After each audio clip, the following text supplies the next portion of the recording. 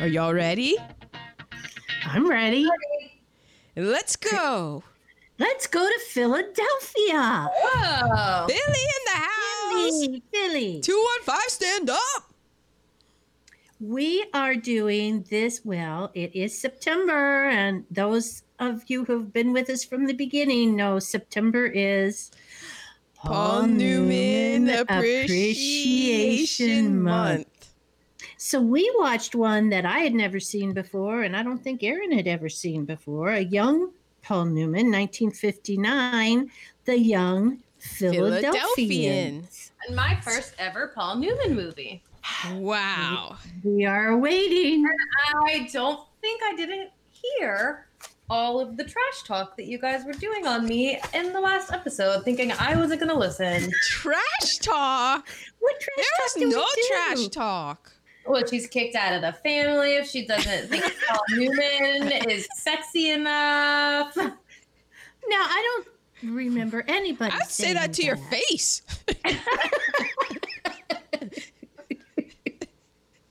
Well, this is about a lawyer from the wrong side of the tracks who tries to break into society, and so much more. So much happened in this movie. There was a lot. Well, here's a 2-hour, It 17? really just kept going. Kept It did going. And I enjoyed it, but there was one point where I was like, oh, wow, gotta be getting close to the end of this. And there was still 45 minutes left. Same That's about here. the same time I did it. I was like, this is going to be a separate movie. Yeah. Same here. A lot happened. But it's young Paul Newman. It was young Paul Newman. It was black and white Paul Newman, which is nothing wrong with that. Whew. Oh, Okay, Aaron. sorry, the particulars. All right. Yeah. The Young Philadelphians, it was released May 30th, 1959, directed by Vincent Sherman, who also did The Return of Dr. X, The Adventures of Don Juan, Goodbye, Mr. Fancy. Nerd alert, he started out as a Broadway actor and then transitioned, and by the mid-40s, he was known as, quote, a woman's director. And he was reported to have... Transition. I mean, like, he...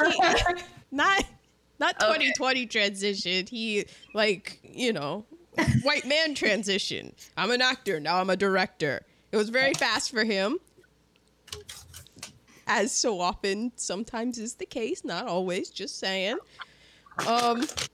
But then he became known as a woman's director by the mid-40s. He's rumored to have had on-set affairs with Betty Davis and relationships with Joan Crawford and Rita Hayworth. They were He likes strong women. yeah, they were in his movies and stuff. Produced, and the screenplay was written by James Gunn, who also did Affair in Trinidad, The Unlawful, Overexposed, the television series 77, Sunset Strip. Sunset Strip. Do. And I'm way too young, even though I'm old, to know the theme song for 77 Sunset Strip. How do you know that? It's one of those weird things that I just watched a lot of different kinds of media. Like when we were in Germany, the TV was just on. So whatever was on the TV, like I picked up. And so I watched a lot of AFN weird documentaries about the 50s, and maybe somebody who was in it probably died on Entertainment Tonight. They were like, oh, he was in 77 Sunset Strip. And it stuck. Yeah. AFN, for those of you who don't know, is the Armed Forces Network. Yeah. The only thing we could see. I did not know that. Mm-hmm. Yeah. Or ever heard of this show. When we were in Germany, we didn't have cable. There wasn't satellite. There was no such thing as the internet. Your television, if you didn't speak German, was one channel in English called AFN. And you know what? Thinking about it, though, we probably could have gotten the BBC because it's not like we were super far away. But apparently in the 90s, that technology did not exist. Anyways, just the British procedurals we missed out on. Yeah. It's based on the novel The Philadelphian, which is a 1956 novel by Richard P. Powell. It was his major publishing debut. He was Richard Powell was on General MacArthur's staff in World War II. This became a bestseller. He also did the novels The Build-Up Boys under the pen name Jeremy Kirk that was made into the 1961 film Madison Avenue. And he wrote Pioneer Go Home with an exclamation point, which was a 1962 film, Follow That Dream, starring Elvis Presley. The music is by Ernest Gold. He also did Exodus, The Defiant Ones, Inherent the Wind, Judgment at Nuremberg, and It's a Mad, Mad, Mad, Mad World. The director of photography was Harry Stradling. He also did Jamaica Inn, Suspicion, Easter Parade, A Streetcar Named Desire, A Face in the Crowd, My Fair Lady, Funny Girl, and Hello Dolly, to name a few. Damn. I just am reading a book where Jamaica Inn is mentioned prominently. Are you reading the Maureen O'Hara? Tis herself. It's herself. Edited by William H. Ziegler. He also cut The Music Man, My Fair Lady, and Strangers on a Train. Starring Paul Newman, about 34-year-old Paul Newman, give or take a year. You're welcome. So he's done a bunch of movies, but to put this in chronological order for his most well-known films and also the films that we have done. So we did The Long Hot Summer and then Cat on a Hot Tin Roof. So he's done those, and then he's done other movies, but these are the big ones. And then he did this film. So this is like pretty early on in Paul Newman's career. But it's after Cat on a Hot Tin Roof, so he was.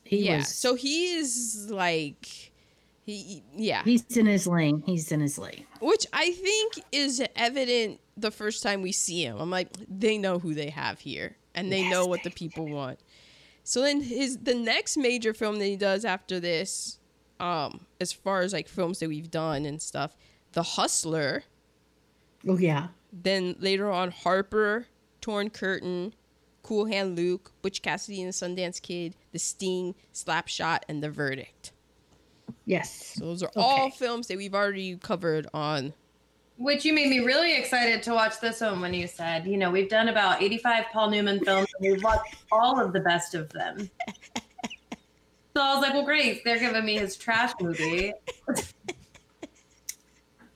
was it? I enjoyed him. Yeah. I was like, wow, man, this could have gone sideways. It really could have. Boy, wow, you nailed it. Barbara Rush as Joan. She was in It Came from Outer Space, Robin and the Seven Hoods, Hombre. She was also in All My Children and Peyton Place. I don't know who she was in All My Children. Oh, that was early on My Children. Okay. Alexis Smith as Carol. She was in Of Human Bondage, Gentleman Jim, and her last film was the Martin Scorsese film, The Age of Innocence. Oh, okay. Mm-hmm.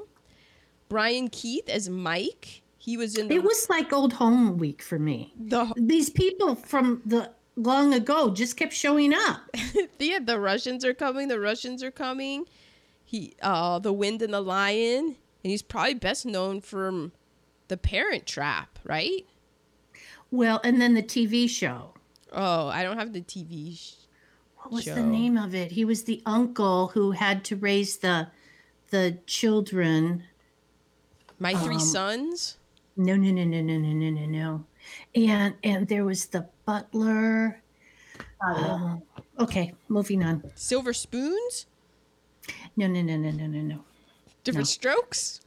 Stop it. You're not going to get it. Good Times? But talk and I will find out. What's his name? Brian Keith. Well, I have a nerd alert. Go ahead. That from 1927 to 1929, his stepmother was Peg Entwistle.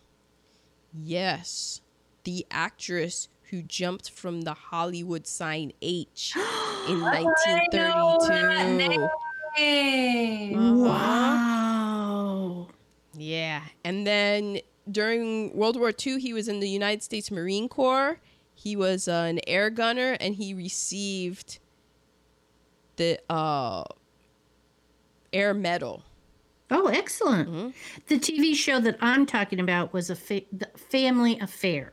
Oh, Because he was like a Rock Hudson in Pillow Talk, like a playa, and he had to take in these 3 children because his brother or his sister left the children to him, and something happened to both of them. I see. Well, Oh my God. I hate to spoil it, but I guess you haven't gotten that part in the book, Ma, but Maureen O'Hara is also in Parent Trap, so... Yeah, no, I saw that. Oh. Brian Keith has 166 items listed on his IMDb. Yeah, he was in There's a a lot, lot of of shit. stuff. Yeah. Diane Brewster, she was Kate Judson Lawrence, so she was Tony's mom. She was in the Oklahoma... Okay, I put the Oklahoma. I think it was Oklahoma. Or it's the Oklahoma. I don't know. Maybe it is the Oklahoma. She was a King of the Wild Stallions, the TV show Maverick, Leave It to Beaver. She was also, this is a nerd alert for me, going back to 77 Sunset Strip kind of era, the doomed wife, Helen Kimball from The Fugitive. Fugitive. Was the one-armed man. Yeah, she was dead in it. Yeah, doomed. Like, she was the reason he was a fugitive. Yeah. Billy Burke, she was Mrs. J. Arthur Allen. Yes, she was. She was I knew it as soon Glenda. as she said her first word. I knew it. Glenda the Good Witch from The Wizard of Oz. Wow! Yes, she was. Oh my God! Wait, what's her name? Billy Burke. I love a girl named Billy. I loved her in this. She I was loved also in Merrily We Live and Hullabaloo, to name a few. Hullabaloo. John Williams as Gilbert Dickinson. He was also in Dial M for Murder, Sabrina, Witness for the Prosecution, and To Catch a Thief, among others. Yeah, I had seen him. We have Robert Vaughn as Chet. Who was born Oh, in 1884? Who? Billy Burke. yes. Yeah, because she was like Gone with the Wind was in the 30s, the late 30s, right? Mhm. And like she was an adult then, and this is 59, and she was like, I think this might have been her last movie. I don't know. Yeah, she died 10 years later, so. So, Mhm. and those were probably the should not be seen years. Maybe. You know. But this one was, she should be seen in this one. I Yeah. did like her very much. Yeah, she was only 74 in this one. Oh, That's not that old, people. nobody said it was. Okay. Because that's only 6 years from now. So, You only have 6 more years until you're not be senior. Well, it actually, depends on. if you look now. That's are entirely it's entirely up to her and what sort of stretching she wants to do and exercising and all that kind of thing. So really, I walked today. I am so proud of you. Thank you. It was beautiful. There was no 109. Well. Go on. Robert Vaughn as Chet. He was Robert Vaughn, I was in love with, the man from Uncle. yes, the man from Uncle. He was also in The Magnificent Seven and Pootie Tang. Was he in Pootie Tang? He was. His credits include Pootie Tang. There you go. And also making his film debut, my Batman, Adam West. Again, he shows up and I'm like, oh my God, it's Batman. I'm like there, and in my head, I go, I prefaced it even in my head, controversial hot take, that's my Batman. Y'all can have your dark and brooding Batman. I like the whimsical 60s gray suited, not died down, enjoys being rich and gallivanting around town Batman. I have to say, I'm not excited for Robert Pattinson. Oh, is he gonna be Batman? Yeah, he's the new Batman. It's always all dark and moody and Aw, stuff. man. And Yeah, but now he has COVID. yeah. Oh, well, because he needs to buff up if he's gonna be Batman. I'm just saying. I mean, I don't know. They released a trailer and I saw what I kind of could see. I was watching it in the dark and it's really dark. And I'm like, wow, I guess everyone's just really pivoted into just dark Batman. And I will say that when you were Batman for Halloween, and you're welcome for that awesome freaking it was costume. awesome. You were an Adam West Batman Yes, because with You were the Batman. gray. I was Catwoman. yes, I was Batman because when I was a kid, they didn't have that was Batman. Was the gray Adam West Batman. This was before Michael Keaton's Batman came out. I was like, what? 9, 10, 12 when that came out? Wait, yeah, because Adam was Robin. He was so cute. Yeah, we were I have great. to find a picture and send it. We to were you. adorable. I had a really round little belly, wearing those gray thighs. Although going back, I would opt to go black because that is way more Way more slimming. than the wool gray things that did not accent my thighs. But apparently now that's back in. So you're welcome. Those are the particulars. It was like old home week watching this because I didn't know Week. all these people were in it. Okay. Well, the credits roll with a silhouette of a big house. As mentioned, this is black and white. We have a church and a wedding is going on. And across the street from the wedding, Brian Keith is sad, watching the wedding. And his father, an Irish policeman, comes up and goes, "What do you expect? She could marry into society and you aren't society." So, of course, she went for this dude. So, right away, she's a lower class than the dude who was in the class system of Philadelphia.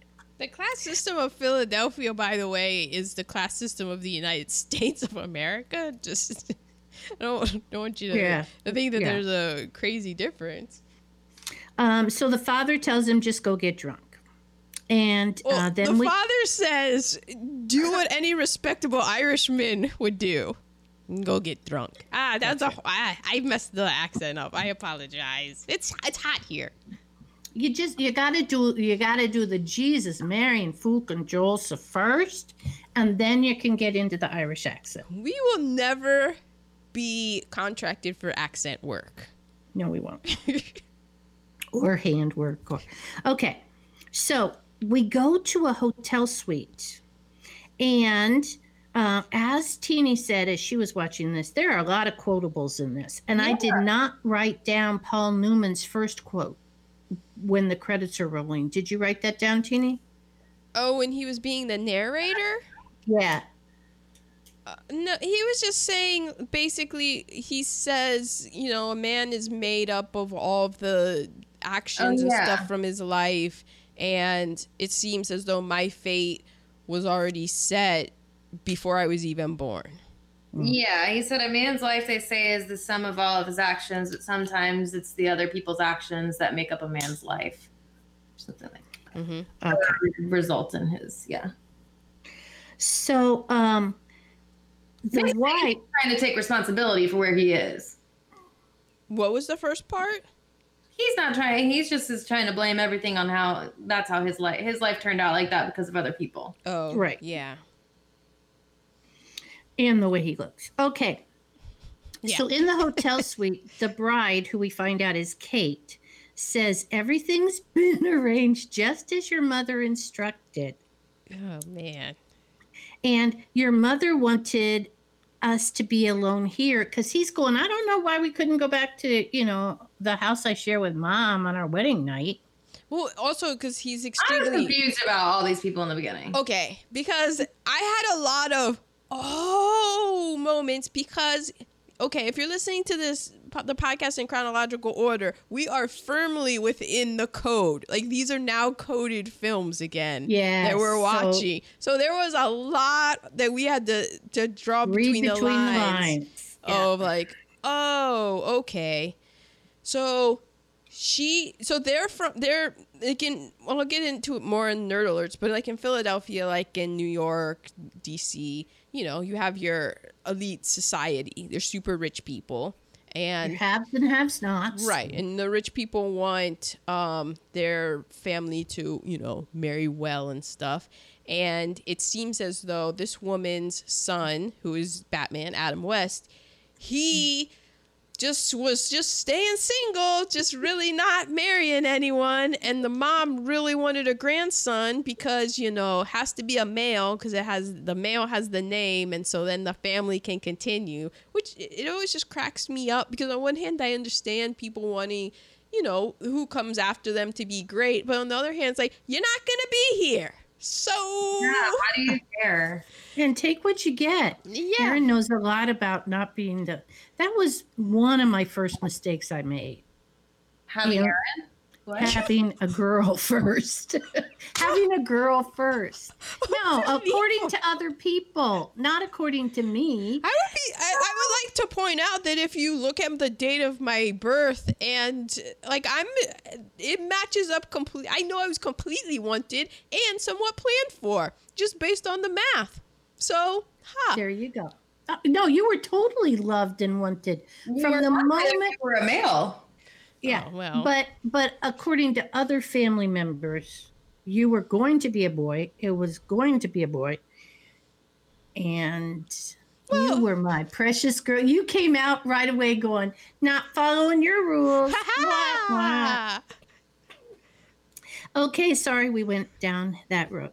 Okay, so it's obvious that the mother. You were saying. That the mother wanted the grandson. Right, wanted the grandson. And so she found somebody from the lower echelons who is suitable. Like, okay, well, she's pretty attractive. She's pretty smart. Like, she's not up on our echelon, but she's also not super poor, She's upper middle class. Like, upper middle class, I guess. Like, the top tier of middle class. She's, like, peeking over. Mm-hmm. Mm-hmm. And... yeah, and that's the way she sets it up. And so the son is he's miserable and he's just going along with it. And he's just like, why are we spending the money to be in a hotel? Why can't we just go back to our house? And so the his new wife is like, look, honey, your mom wants us to be alone and have some privacy. Hint, hint, like coded speak. And he does not let her down easy. Well, I wrote, so she's going, she wants us to be alone on our wedding night, and you've only kissed me once today. So she comes over to him. She's already taken her blouse off, so she has her, of course, full slip. You couldn't have just a bra. It has to be a full slip as well. And she's coming, and he barely grazes her cheek, and I wrote, he's just not that into you. Yeah. And she is ready for the wedding night to begin, and they have a very awkward kiss. And when I was watching it, though, because in my head I had already made the connection of like, oh, we're in the code. So I was like, is this an awkward kiss or is this just a code kiss? Like, what are you giving me here? Well, we find out right after when he says, I've done you a terrible wrong. My mother wanted this. And she goes, she talks, well, can't you? And he goes, I can't love anybody. He pushes her away and he runs out. And I was like, oh, wow, this is what we get in the code. Because I'm like, did they just go through a whole bunch of hoops to basically say this guy's gay? Actually, I had read what I would usually do for my intro. And it said that he was impotent. She finds out he's impotent. I don't think he's impotent. Yeah. Just with the female persuasion was my take on it. But that's as much as you could do with the Hays Code. What did you think, Teeny? Well, I was watching this at work. No. I started it on, I was like, look, I'm going to get a head start. I'm going to do my homework ahead of time. I had a break with nobody else the other day, so I put it on and I'm watching it. I was taking my notes, and people came in the office and started talking, and then the next day I had to watch again. I had to restart it, and so then the same thing happened. But all I wrote was at the top, I wrote, what? Now she has a baby? Oh, yes. Yes. Yes. And I guess I did not read in between code lines enough. Well, I did the same thing because, okay, so then after this, he runs out. There's a reason why I crossed out impotence and was like, the way that he just ran out of that room, I'm just going to say, so, well, just so tragic for him that he just couldn't live his life. I know. So then Agreed. she goes and shows up to, what's his face? The Irish guy, Brian Keith's place. And he was out drinking, doing what his dad said, tying one on, comes back with a floozy. A sex worker. Well, was she? Or was she? I guess. She was happy to take the money She and leave. was. But, yeah. All right. Well, yeah. I also did question that. I'm like, well, was she a sex worker, or was she just gonna happy to take the money? And that's maybe true too. Exactly, because I'm like, it doesn't necessarily, whatever. So then they had, like, when she, had the kid, the next scene. Oh no, then that's not the next scene, because then the next scene. So she had it that morning. I mean, that evening, she was with the Irish guy, Brian Keith. And then she returns home, and her mom and everybody is like, oh my God, where have you been? Where have you been? Your husband died in a car accident last night. And she's like, oh my gosh. And then 9 months later, she has a baby. And I'm like, well, wait a second. When did they have this kid? And then I remembered the night with the guy. But it took me a good 3 minutes, and I had to rewind it to go back. So I didn't rewind. I was just like, okay, she has a baby now? Yeah. I did the knew same exactly thing. what had happened. Well, that's because you were raised watching entertainment during this Hays Code period. It was really good for inferencing skills. Yeah. Yeah, it is good for that, because you do have to read between the lines and really realize they can't say, they couldn't, he didn't just pass out, and she didn't just pass out on the couch in that guy's place, they hooked up. It didn't show any of that. Right. But when the baby is born, you go, oh, it certainly wasn't her husband. But the thing was, though, it implies, though, that they never had sex before they got married. But but it's that's taken as that's a fact that they didn't have that. You know what I mean? But Did you see him run out of the room? I know, but that's the thing. Okay. If they had premarital sex, they couldn't have alluded to it in the film.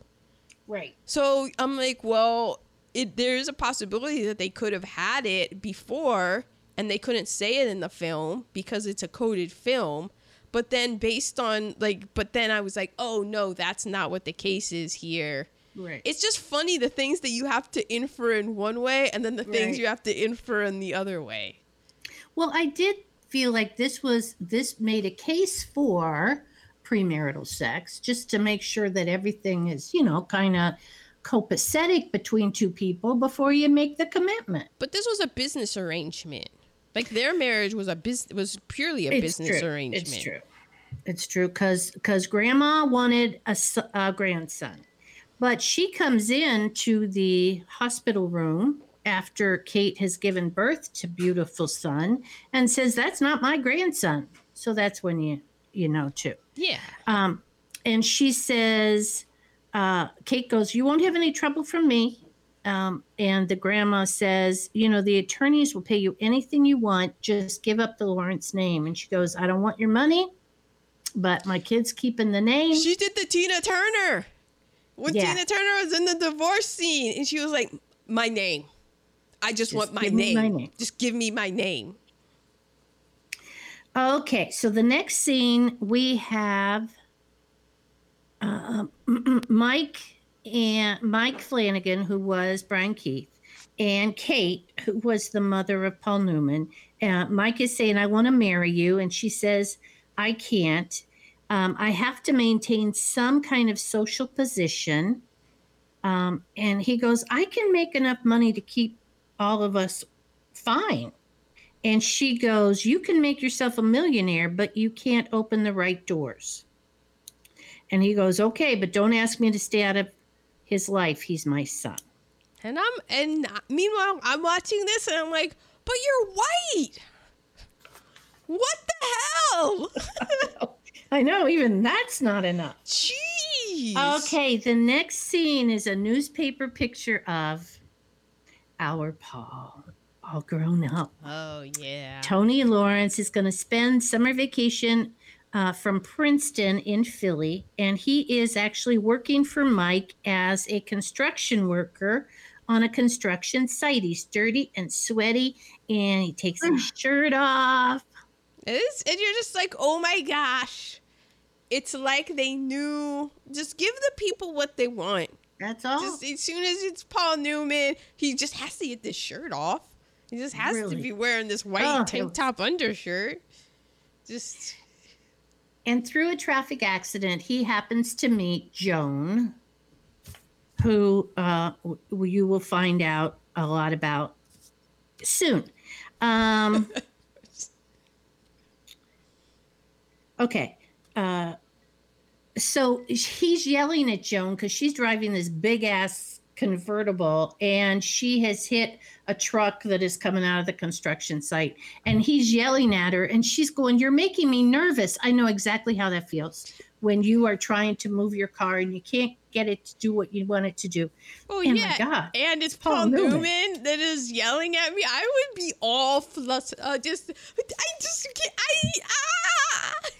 My head would probably just explode.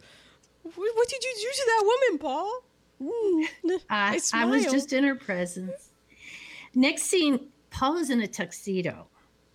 Is there anything better than Paul Newman in a tuxedo? Well, I have a line from that, I think. Is he in the white tuxedo? When he's with his mom. He's getting ready to go out to the cricket club. And his dad comes in. And it's like, what are you, a bartender? And the mom is saying, he goes, I know. I have to consider the consequences of everything I do. And she says, "I hope you lose that job. Ask Chet, Robert Vaughn, to introduce you to his big time uncle." And they argue about it because he doesn't play by these social rules that his mother has. He's doing the mom's doing the poppy to this kid. I know exactly how Paul Newman felt because, the mom is all about like connections. You need to go, if it was my dad at the time, the early 2000s Philadelphia, my dad was like, Bill Cosby, he's at Temple University. You need to like go I over. thought about that too. The second that I was like, oh my God, I hate when my parents like, "Oh no, I'm not going to do it. I'm not going to make that connection. I'm sorry, I'm not going to do it." Exactly. What was the other one? Rashida Jones. Hey, Rashida Jones, you got to get in touch with Rashida Jones. That was me. Oh, that was you. That was me. Okay, let me just get in touch with her.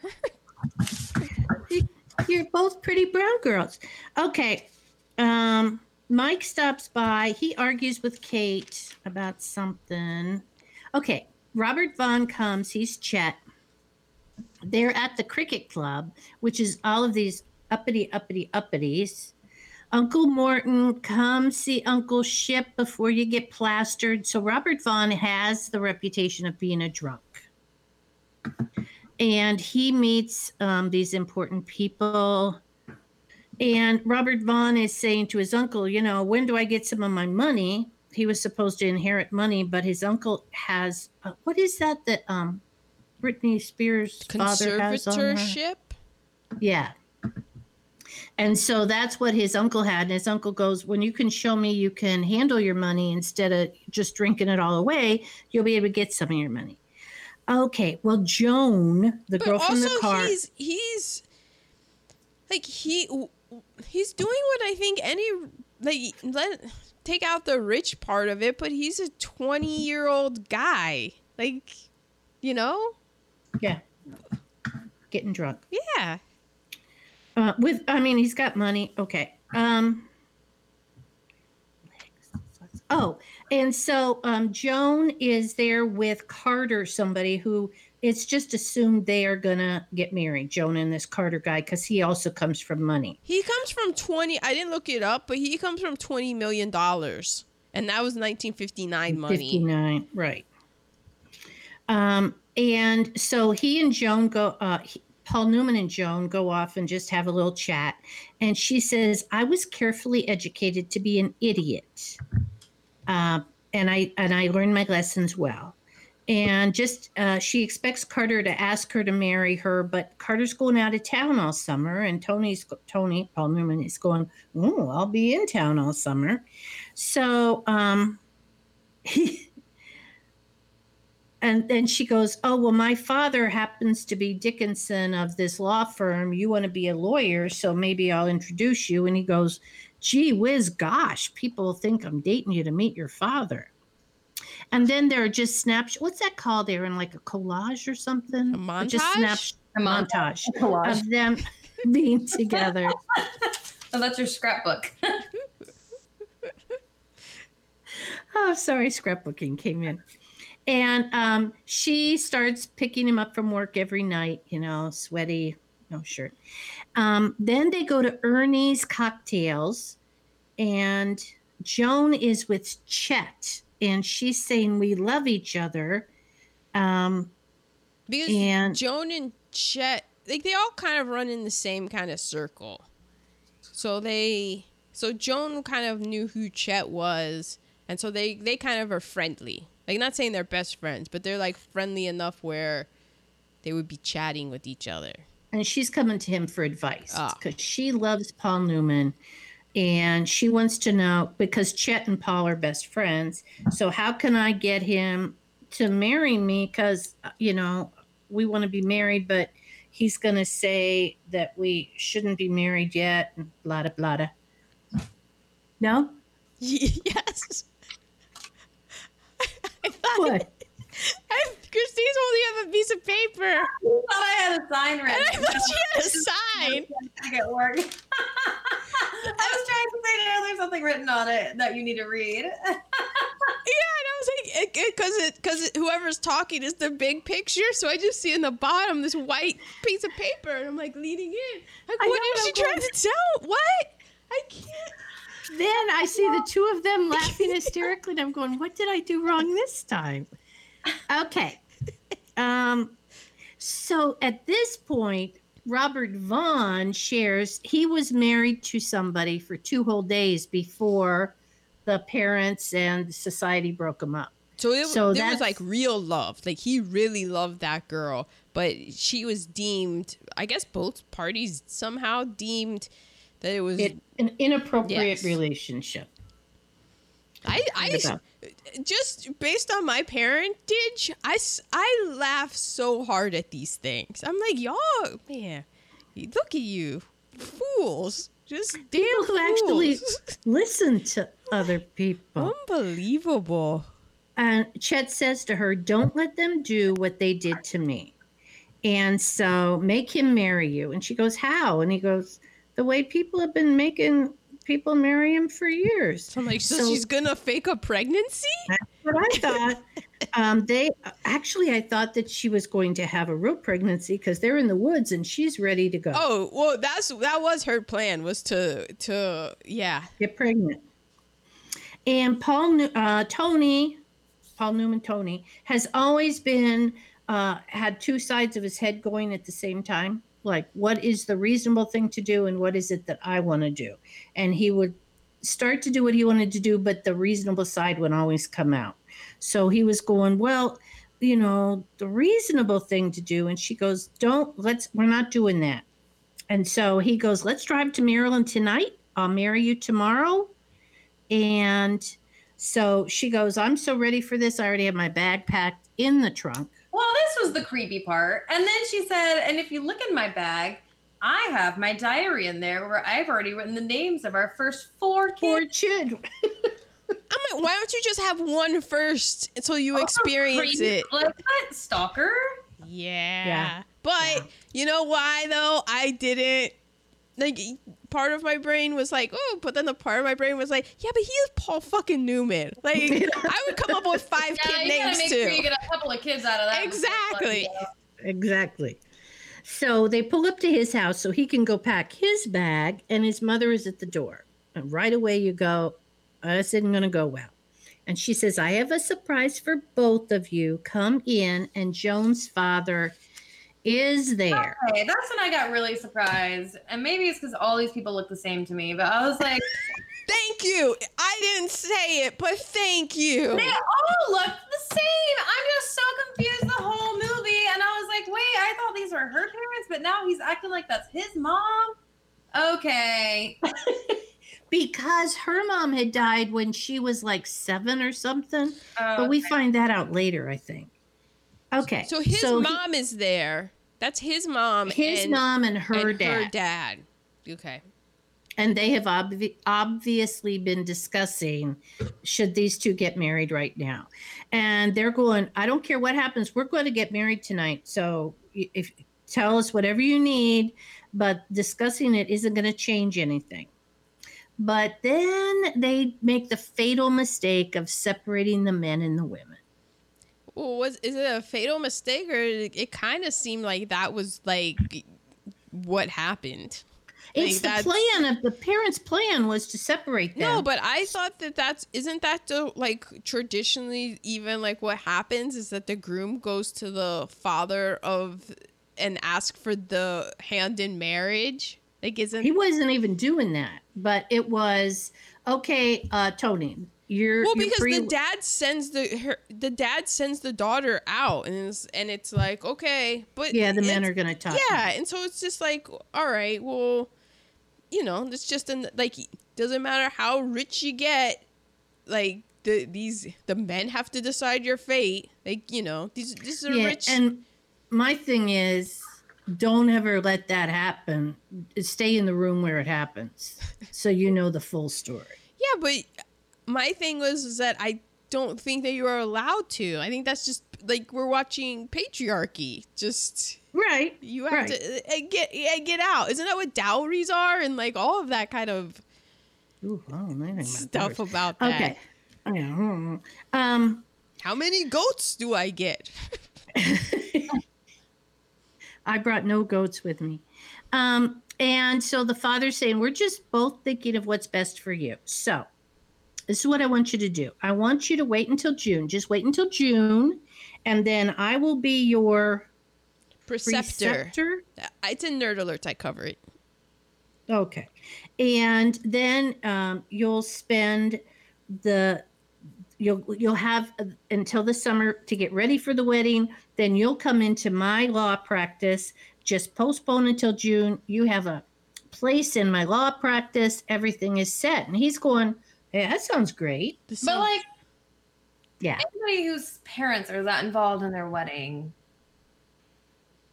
When it's this society, people. This is how this society people I roll. know, but that's why these society marriages never go well. Exactly. Yeah. The groom runs out and That's why throws they have, up. and then they have a whole bunch of unhappy children, and then their unhappy children have the money and the Paul's power. case, I get it. I would have done. I mean, that's a great deal. You're gonna give me a job if we just wait until the summertime. I'm gonna have this job that I've been working for anyway. right. I was right. totally watching it because I was interested from y'all's point of view. Because my point of view, I was watching it from Paul Newman's point of view, and yeah, I love this woman, and I get to have all of this. Like, in my mind, it's a no-brainer. Yeah, because Yeah, I it's know a I'm going to win-win. spend the rest of my I life would've with this done woman. that. If somebody was like, "Yeah, if you guys wait a year to get married," I mean, not that we didn't wait like 8, then you get this job. Absolutely. Yeah, exactly. And the father goes, Joan may pout because she gets everything she wants, but don't worry, I'll explain the details And to her. that's when I knew that I was That's the like, fatal oh, mistake. this guy, there's a reason why this guy is like either became no, but he's in the main line. So why he still has stayed rich, because he knows how to read people and manipulate the situation, and he knows his daughter. And I was just like, oh, that's okay. So she's not gonna like see the big picture. She's not gonna hear the whole she's gonna story. be like, Daddy's telling me to do this, and I don't want it. Blah, blah. And she didn't hear the whole story. Daddy turned it so that it sounded like if he married her tonight, he would not have that job opportunity. And that was never brought up. He was totally went lawyer, did his daughter dirty in this, because that's not how it was approached to Tony at all. And then when he tells the story to his daughter, he's like, well, I made him an offer that he could marry you now or wait, and he gets this job. And he chose the job over you right now. That's how she saw it.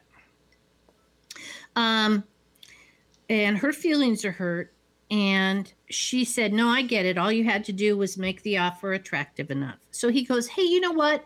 Aunt so-and-so is going to Europe for the summer. Why don't you go with her? Or this fall term or whatever. And she goes, I think I will. So it's Christmas time. Which, by the way, like, this movie comes out in 1959, but given what happens kind of later, this has to be taking place like in the 1950 latest. Yeah, exactly. Yeah. Okay, we cut to Christmas time. Tony goes and meets with Joan's father and says, I haven't heard from Joan in 2 weeks. And Joan's father goes, well, I just got this telegram today. It's a telegram to Dad from Joan saying she married Carter. I felt so bad for him. I know. Without any warning or anything, because obviously he'd been hearing from her until 2 weeks ago. That's what I thought too. I was like, oh, she didn't just cut off communication. She's still communicating, and then it's been 2 weeks, and then that's it. I don't know. And the father goes, yeah, he found out she went to Europe and he followed her to Europe. So she's going, well, this dude is at least willing to follow me to Europe. So I don't know what she was thinking. Where are they going in Europe? Because this is, again, I was thinking it was 1959, but again, like the Korean War plays a part, and that was from 50 to 53. So this has to be around either 49 or 50, which means that this is at least only 5 years after the end of World War II. Right.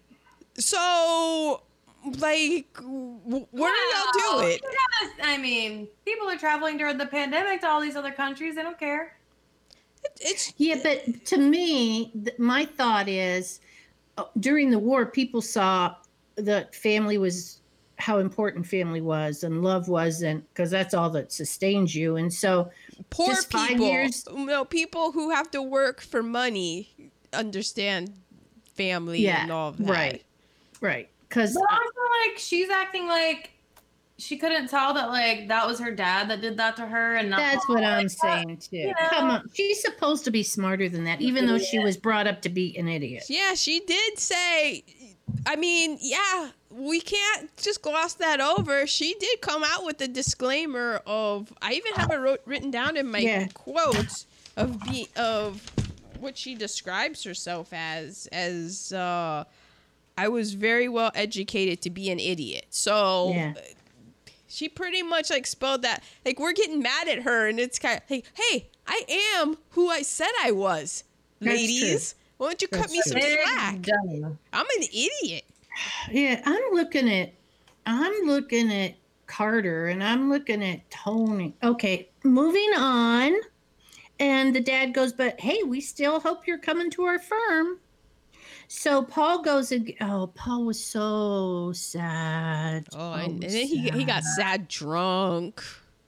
He's drunk with Chet, and he's looking at Chet's little black book. And, they're laughing. And then they go to his mother's house, and Mike is there.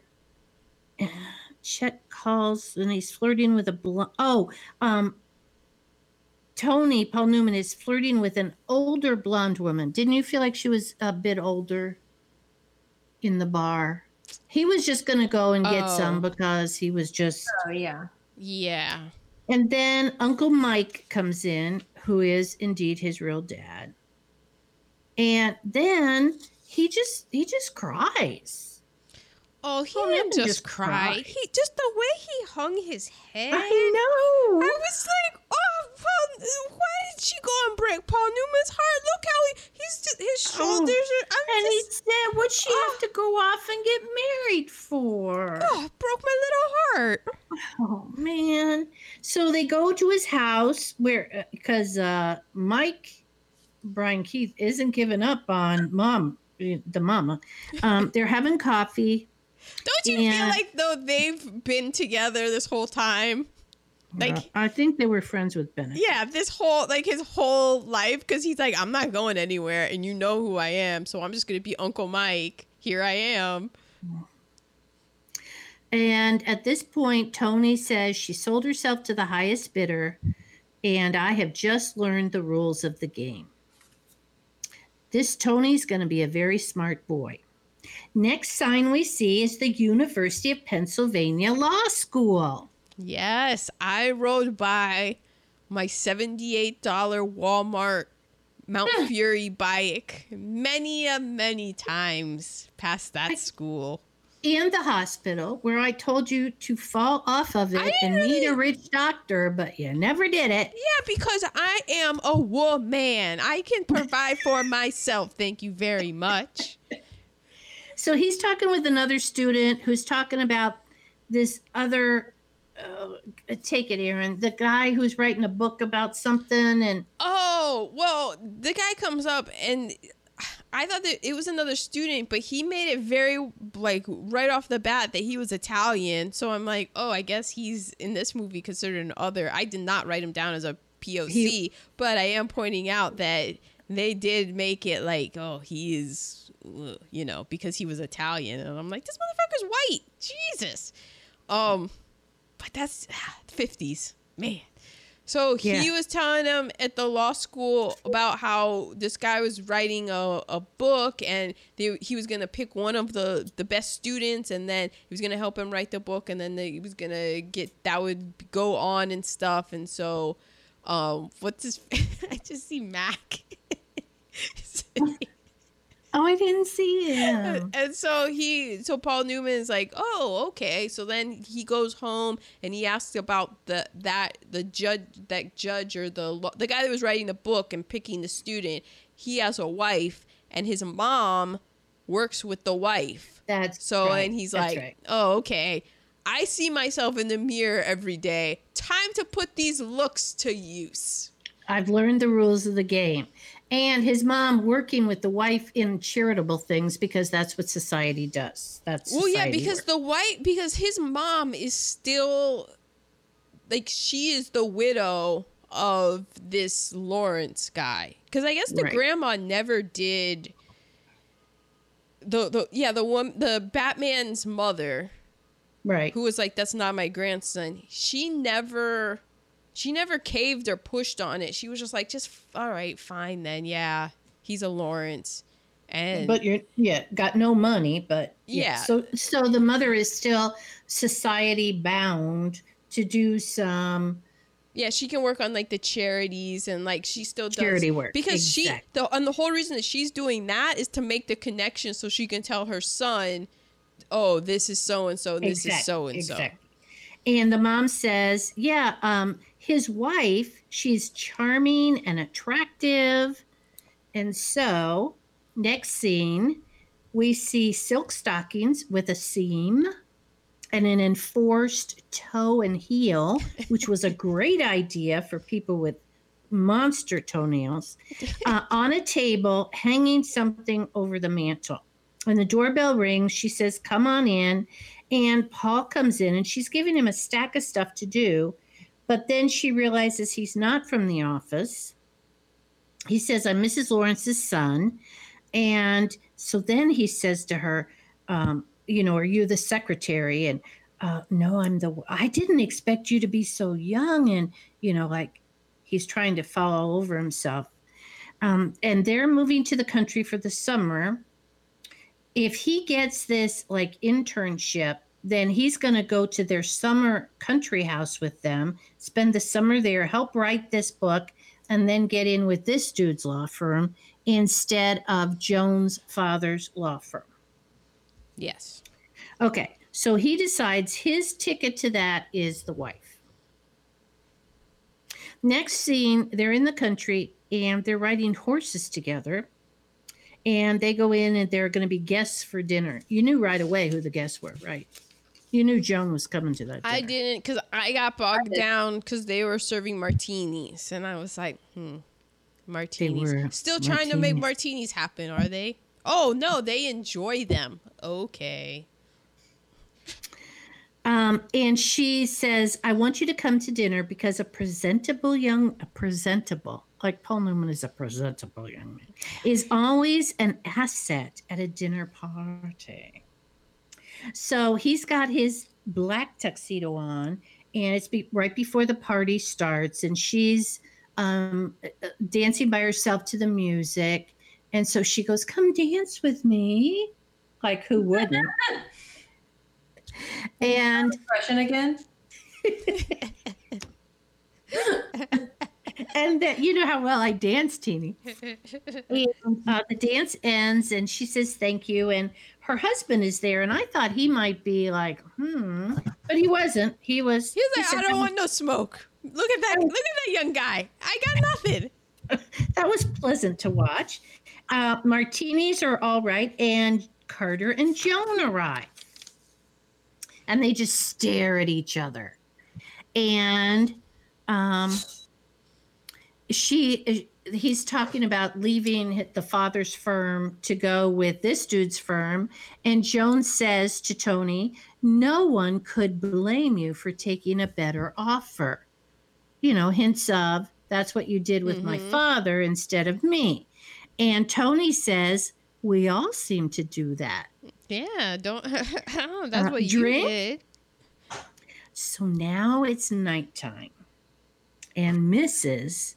is in the dark smoking, and you know, as much as the Hays Code allows, she was thinking of Tony. She was doing all of the like she was being so 50s dramatic.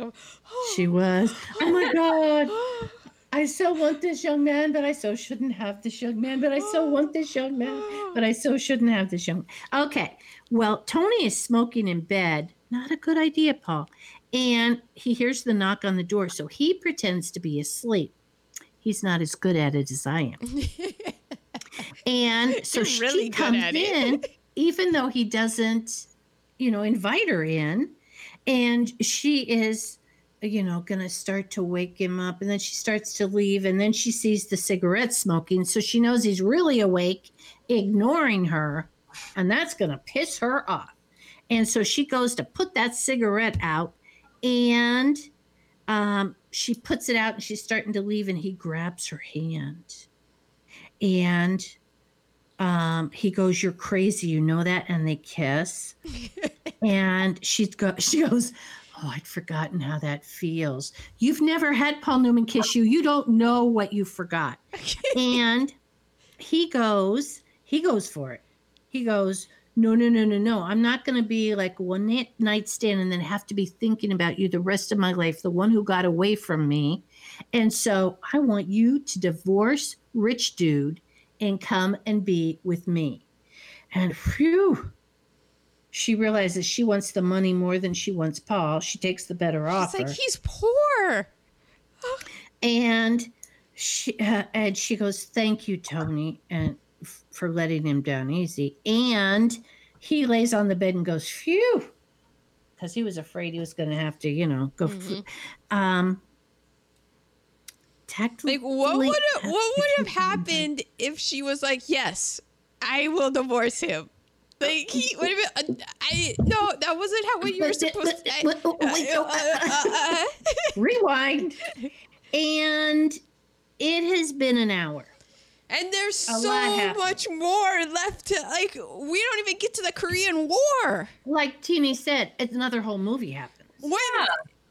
Okay, yeah. So go watch it because we're about to spoil it. But like when the trial happens, I'm like, wait, this is a courtroom drama? I know. A murder happens? War drama, after we had society drama. Yeah, it lost me for a little bit, and then the courtroom brought me back. Yeah, me too. Me too. Okay. So that's as much as I could handle taking notes on. And so now we are to our POC count, and we have a count. We do have a count. I have to find my notes were everywhere this week. Okay. So Grace is Mrs. Wharton's maid. Roland And is she Mrs. looked older than dirt. I know. Roland is Mrs. Wharton's housekeeper. So were Roland and Grace? No, because they were behind Mrs. Carter. So then Mrs. Carter has a man and a woman at the airport behind her, and then there's a Right. black guy in jail. So we have 5 people of color. So it's a maid, I don't know, a groomsman. Is that what a horsekeeper person is? Oh, missed him. I don't Okay, know. Yeah. I'm boycotting the Kentucky Derby today because I want the cops who murdered Breonna Taylor, I want their pensions taken away. I don't want them to have a future making money. So I would just like some justice for Breonna Taylor. you can, Right. you arrest them and we know what's going to happen. I just want them fired and I want their pensions taken away, the very least. And this is from a girl who is half Lexington, Kentucky, where the Kentucky Derby has always been big in our family, just as far as having a fun time together. Even Poppy is not watching the Kentucky Derby. I'm not. I was just like, I was gonna send a text message to everyone, and be like, "Are we?" And then I was just like, "No, I can't." And there is a black horse. Because then I thought I was going to get in trouble this morning when I asked if you guys could record today. When I saw it was Derby Day. See? Yeah, I had, and this is the first time we've ever even discussed it. Where I was just like, "No, I'm not doing it." That's right. And there's a black owner. I think the horse's name is Necker Island. I hope he wins, but I'm out. And I didn't make a mint julep this morning when I was doing my laundry and stuff. No. It's just do better. So, and then the other people were the help. They didn't have anything, and there was a black guy in jail. So that is what is being reinforced, and these are the movies that we're being watched, and they are, what is it? It's just reinforcing that there is a supremacy, and it's not a people of color supremacy in this country. True. So 5 Okay. people of color. Nerd alerts. Okay, so I'll set the table real quick and then people can jump in. 1959. We've done a few movies from 1959 already. We've done Anatomy of Murder, Imitation of Life, Pillow Talk, Rio Bravo, and Some Like It Hot. That is a vast. Yeah. Also, movies that we haven't done that are big: Ben-Hur, North by Northwest. And if you had to guess what this last movie is that we've never done that came out in 1959, what would you say? Porgy and Bess? Yes! 1959? One day. It's so elusive. So in 19... when Erin finally makes that commitment and just talks to Oprah, I think she can get us a copy of Porgy and Bess, but she just won't make the commitment. Okay, I don't know what Tony's mom's name is, but okay, Tony's mom. You're welcome. In 1959, Alaska became the 49th state. Fidel Castro arrived in Havana. Motown Records was founded. It was also the day the music died. Richie Valens, Buddy Holly, and the Big Bopper died in a plane crash. All together? Yes. In the same plane? They were on the same plane. I think like Waylon Jennings or somebody else was supposed to be on the plane. There's somebody else Waylon wasn't, because I done seen me some Waylon. No, but that's the point. There was somebody else. There was a big name that was supposed to be on the plane and wasn't. A Raisin in the Sun opened on Broadway. Wow. And that was by Lorraine Hansberry, and she died really young of cancer. And I had been thinking of her, because of Chadwick Boseman, and I'm like, oh, it's like Lorraine Hansberry. Miles Davis recorded Kinda Blue. The first Little Caesars opened in Detroit. Wow. The Dalai Lama was granted asylum in India. And Bonanza premiered and The Twilight Zone premiered. Bonanza. And so then, they talk in this movie about mainline, but here's the thing. If you're in and around Philadelphia, you're like, mainline, like, throw an article on that. Throw some respect. It's the main line, just like it's the 405 and the 101. It is not mainline. It's the main line. Alrighty then. And that is a suburb of Philadelphia known for sprawling estates. It's a bastion of old money.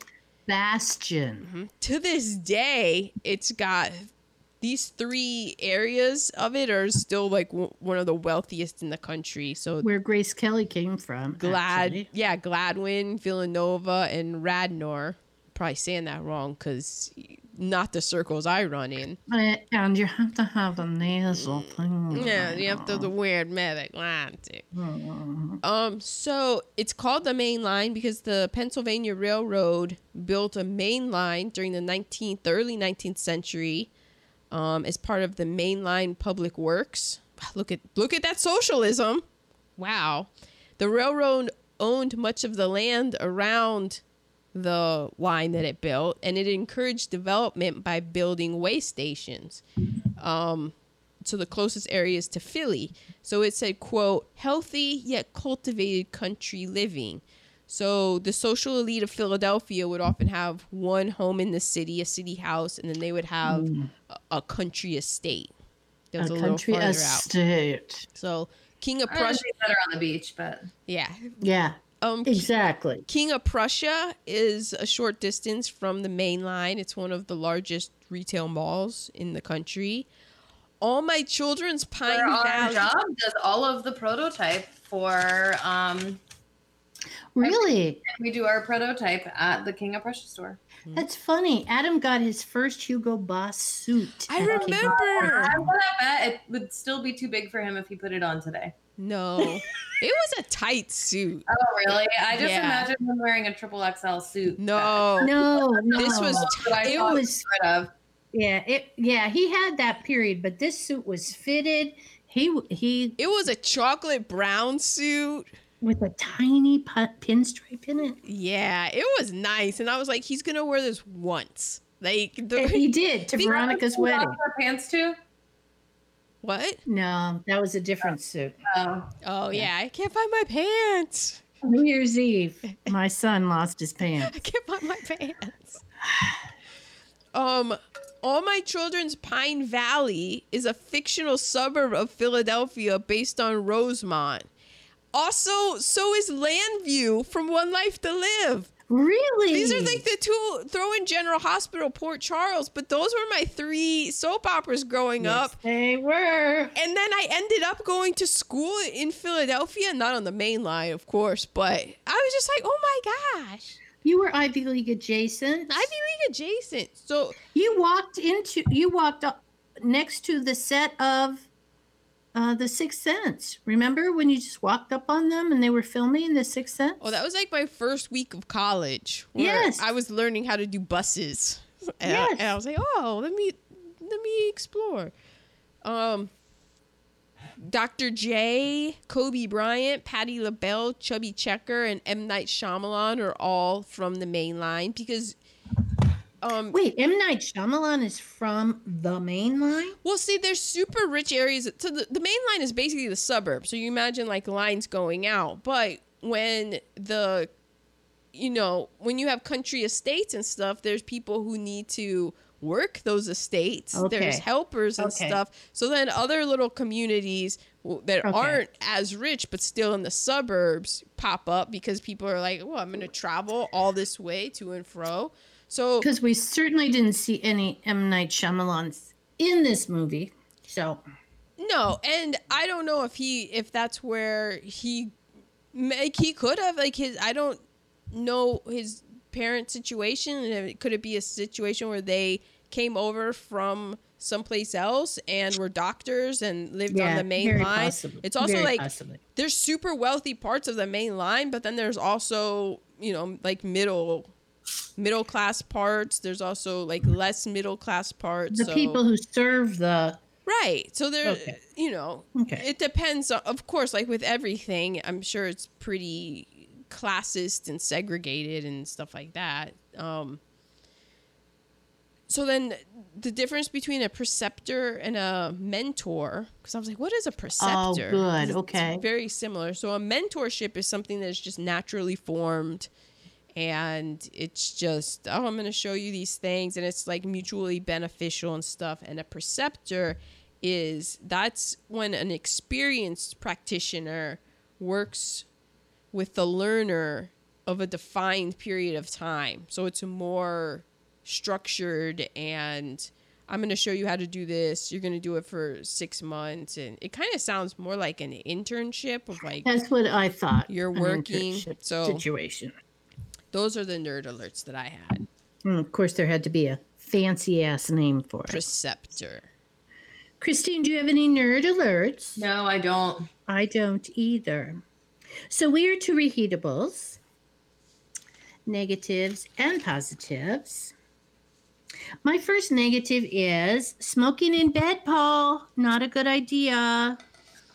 And then he took to smoking a pipe. Keep those lungs clean. And I did My dad say, smoked a pipe for like the first 15 years of my life. yeah, with I mean, it's good. with me saying, Fine there. Adam has asthma. You shouldn't be smoking the pipe in front of your Oh son. my god, I almost got hit. I shouldn't tell this story. Me being, I thought you were pouring like a bottle of tequila in there. Oh That's no, your it's my soul. second drink. I put it in a cooler and then halfway so through I pour it. My dad used to smoke inside cigarettes, and then so I used to cough. I used to do like dramatic coughing, I did that too. and then I did that too. I called him an alcoholic once for drinking because he would drink 2 beers every day. And I'm like, if my 8-year-old self could look at me now. Oh, God. 2 beers a day? I mean, come on. That's I like know. water. And it was like Bud Lights. Yeah. That's which was- basically water. yeah, I was such a little, like, square. Wow. I never Yeah. shamed my parents for their drinking. I just didn't like to smoke because It didn't go over well. I wouldn't recommend it. Even no. That would be like telling Dorinda on The Real Housewives of New York she's an alcoholic. It doesn't go well. Okay. And for my teeny, the length of the movie, it was too long, but I don't know what you would cut because I would have cut a lot. there's a lot of fat on the bone. 5 minutes, 45 to the middle 45 minutes of it. okay. It Just needed to be an hour and a half. There's just Okay. a lot of scenes here and there where we just didn't need to have it. Like it could have continued to go.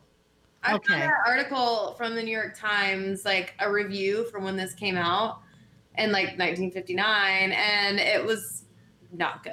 It was No. talking about how long it was and yeah. predictable. I mean, and I enjoyed it, but it was long. It was was you long. could kind of yeah, I'll get into that later with the Okay. tasting Other notes. negatives? What did I say? What does this say? Having to marry a lawyer. Mm. Not just gonna Thank say God you having didn't to have that marry. I requirement. was like, I wrote family being so involved in your relationship. You're welcome.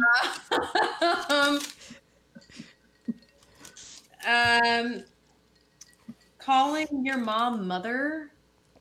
mother. He said mother too much for me. It was weird. Yeah, he I've did. never- but have she I? probably required that. Have I ever called you mother?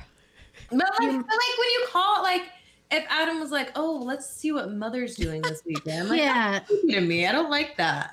Yeah, that's really classist, elitist. Yeah. Okay, I also wrote the stereotype of drunk Irish people.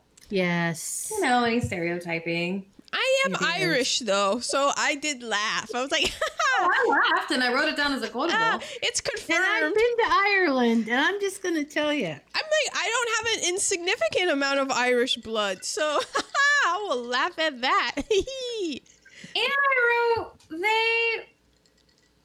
I feel like this movie wouldn't have been a thing if they didn't talk about women drivers in a certain way. That's how they. Oh, yes. Yes. Yes. Those were my negatives. Those are good negatives. My negatives are the Hays Code Yeah. because That's what we're talking about. yeah, but then also on the flip side of it also being true is an unintended good consequence is that it did kind of make people work a little bit harder, and so while people couldn't say what it really was. If you watch these old movies, like you were saying, Ma, like you're able to read between the lines of things, and so like, but it's just one of those, man, what would this movie have been like if it hadn't had a stupid Hays Code and they could have just said everything? Because this is all real stuff. It's since the beginning of time. Like this isn't anything new. It would be an excellent teaching tool in second grade to teach inferences, but you couldn't really because it's talking about sex and. They really mean that they had a one night stand and she got pregnant. Yeah, well, and really, true. the homosexuality of like, I can't love anyone. You're just like, oh, and then it's just like how just sad that is. Yeah. You that- really can, but you just don't know it right now. Yeah, well, I mean, in those times though, you couldn't. Like he Right. couldn't, and you think of the Hays Code, and it just reinforced that. And so, like, even somebody just sitting in the audience would be like, oh. Yeah. I need Because- to go drive off a cliff. Yeah, yeah, sending the daughter out of the room. We need to discuss your future. Excuse me. Oh yeah, get out of here. know? Fuck you, Dad. That did happen with Poppy and my dad. You got sent out of the room. They had a discussion without me. But Good. it is the weird thing. But I do. Couldn't you see though, like from the dad's point of view of like that's your daughter? Like I want to size this man up. Like I don't. Yeah. I understand that. It came out great, luckily, because of course your dad is so great. But Then they're like, why weren't you my son? wow, yeah. But that did, yeah. So there was, yeah. We've never gone there, but there was a lot involved with all of that. Yeah, which because of these movies, these old timey shows, I learned the art of inference, and I was like, oh, ha ha. Well, that makes sense. That Mrs. Wharton looked older than Tony's mom, and I have a nerd alert about that later. I did too. But I was just like, wow, that woman that you're like, you do know that the woman you're seducing looks way older than your own mom, don't you? Yeah, yeah. Okay, and then my final bad reheatable was, I like how tax law wasn't really a thing in the 50s, and he's like, oh, this new, it's huge for growth. And then the first thing that he does is find like the loophole that lets the lady who The rich lady, she they could even afford to pay it. Like, Yeah. and you're just like, this, I know like in the 50s, it's just one of those short-sighted things and you're winning, but man, you do not know how much this screws this country later on. Exactly. So awesome. In 2016, it totally screws us. Okay. Positive reheatables. Oh, I put that away. Okay. I have, Billy Burke's Fascinator, before there was a Fascinator, at the party where Paul Newman is being introduced to Joan's other side of the family. And it was like peacock feathers, only I loved her Fascinator. I didn't realize that it was a fascinator, but Yeah, you're right. It was like, that's rich. What's a fascinator? All right, Ma, explain it. Okay, so okay. Wait, It's I peak. missed Ma, one wait. of my. Isn't Fascinator is peak white people shit? Like high yeah. hoity-toity white people shit. Googling it now. Because one of my negative reheatables that I did not mention was women's hats. And thank God that went out of style. Yeah, you do not have hair that deals well with. Yeah. You have to be a royal person to wear them now. It's sort of Yeah. a headband, an embellished headband, instead of having to wear a hat. And some of them are hideous, but I did like Billy Burke's.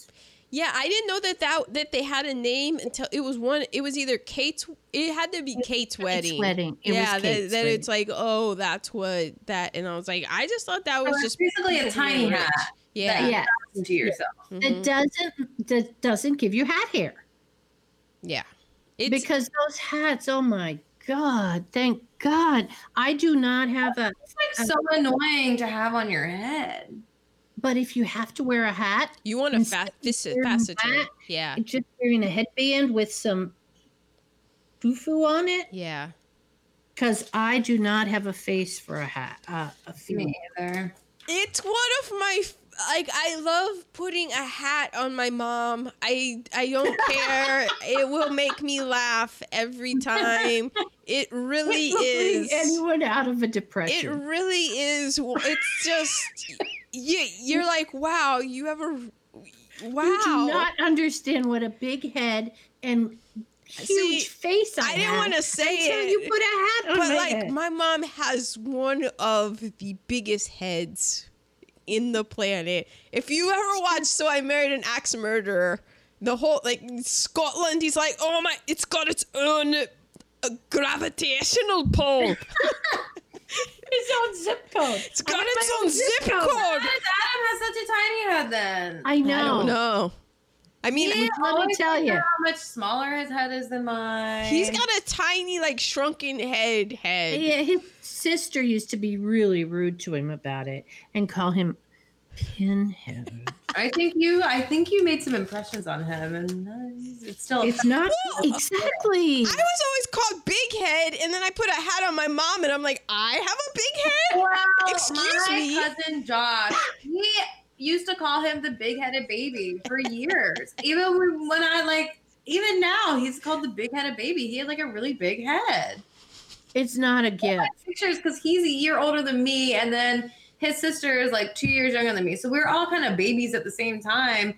And the pictures of the three of us, I mean, his head. Zizzy I'm Baba just going to say Luma. it was so much easier to give birth to him than it was to her. Because I made it nice in there. I put nice carpeting in there. I had it all decorated. The way out. I'm the path out. I was like, let me get all of this out of here. Make it easy. And yeah, he came out with his little bullet head. He did right away. In the hallway. Wonderful. Yeah. Fantastic. Okay. Awesome. So Moving happy for away him. From us back to the movie. My positive reheatables, martinis. Ugh. I like the idea of martinis so much that I keep buying vermouth and I keep trying to make them happen. And I think I'm out. I think I'm fully into you know what? They're disgusting. Margaritas. That's Okay. I'm a vodka, gin, tequila girl. Bourbon, vodka, just adding. No, I don't discriminate. Yeah, actually, that's because when we get to Scotch later. It's actually, my friends know you can give me any bottle of alcohol. I'll drink it. Yes, you will. Some might be chores, but I'll get She the job is her done. mother's daughter. Maybe that's where the big head comes from. Okay. Why do I have... That had to have been a negative reheatable. Okay, my other positive reheatable is Paul Newman in a tuxedo. Okay, interesting. Just Paul Newman. We have to. It's the elephant in the room here. Are we gonna rip the Band-Aid off? LVP? What? What if Paul Newman was my LVP? Oh. Well, You know what? I'm just kidding. I really like him. He's very attractive. Yeah. Because I was digging into Eckhart Tolle in my brain. I was having to disassociate. I was just like pulling in every single. No, she's Like, allowed you're to have her allowed to- opinion. yeah. And that's why we have like her I on. am. But I really did enjoy him. Nice. I thought you might. No pressure. We didn't pressure But I you did into anything. enjoy him.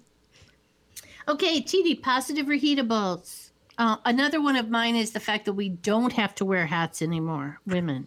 Yeah. So I'm not. So the quotables was one of my positive reheatables. There were a lot of good quotes. There were so many. I liked the ladies' chihuahua. Yeah. Just like run all over the desk. And then, just so you don't think I'm lying, I wrote Paul Newman as one of my positives. Yeah, it's there. I knew we'd convert you. And I think that's all my positives. Those are good. Those Those were are all good. excellent. My first one right off the bat was the titles, the graphics, Yeah, the title fun. cards.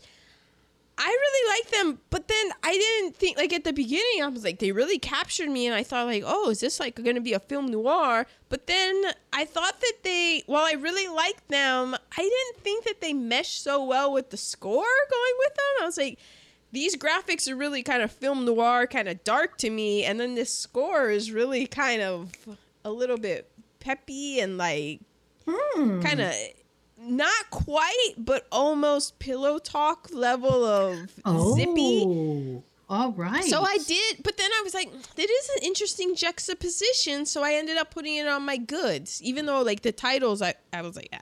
And it didn't say anything about Saul Bass, but I definitely felt Saul Bass influence. Oh, an you know? influence. Okay. The good reheatable was just right off the bat when they showed Paul Newman. He's in that, what is it called, an A-frame shirt, formerly known as A wife beater. You can't say that anymore, but my God, that guy. Yeah, it's just. And that was before men, like, in the gym working out to get the abs. He's had it. He had it. I mean, I don't want to, like, it's kind of creepy going from Paul Newman, but, like, my brother was one of those guys that just, you know, he was just fit. He was just, like, he got to a certain age, he just always had a six-pack, and you're just like, how, you don't do anything. I'm doing 1,000 crunches a night. 1,000, just doing crunch after crunch, and you do nothing. Video game. Conversation every week. You don't do anything. And I go to the gym and sometimes run at the same time and ride my bike 12 miles a day, and I look the same as you. How? This is why you're my sister, Teeny, because it's been my life for 36 years. Wow. I remember Aaron and Adam in the bathtub. And Aaron saying, Mommy, something's wrong with Adam's butt. There are dents in it. He has dents in his butt. Honey, we're all supposed to have those dents, but we don't. Yeah. And I was like under 3. I was like 3, It 4. was Like I was a little kid. But it was just like, ooh, this kid. And then his cutest phase was when he had his belly. And that disappeared like that into a 6-pack. Like one night he had this nice belly where he looked like, it's uncomfortable, but he looked like those starving children. He had like that bloated belly. And then the next day he had a 6-pack and he was just like, this is unfair. But anyway, okay, fine. Yeah, fine. We're over it. Yeah, whatever. My other good reheatable is his mom about the connections. That was how my dad was with connections, you know. That's true. And your dad, never your mom. Well, no, Rashida Jones, that was you. But other than that, like they're right. You were right. But it's just one of those things where it's like, yeah, but these people, I don't know if I want to be around them. Yeah.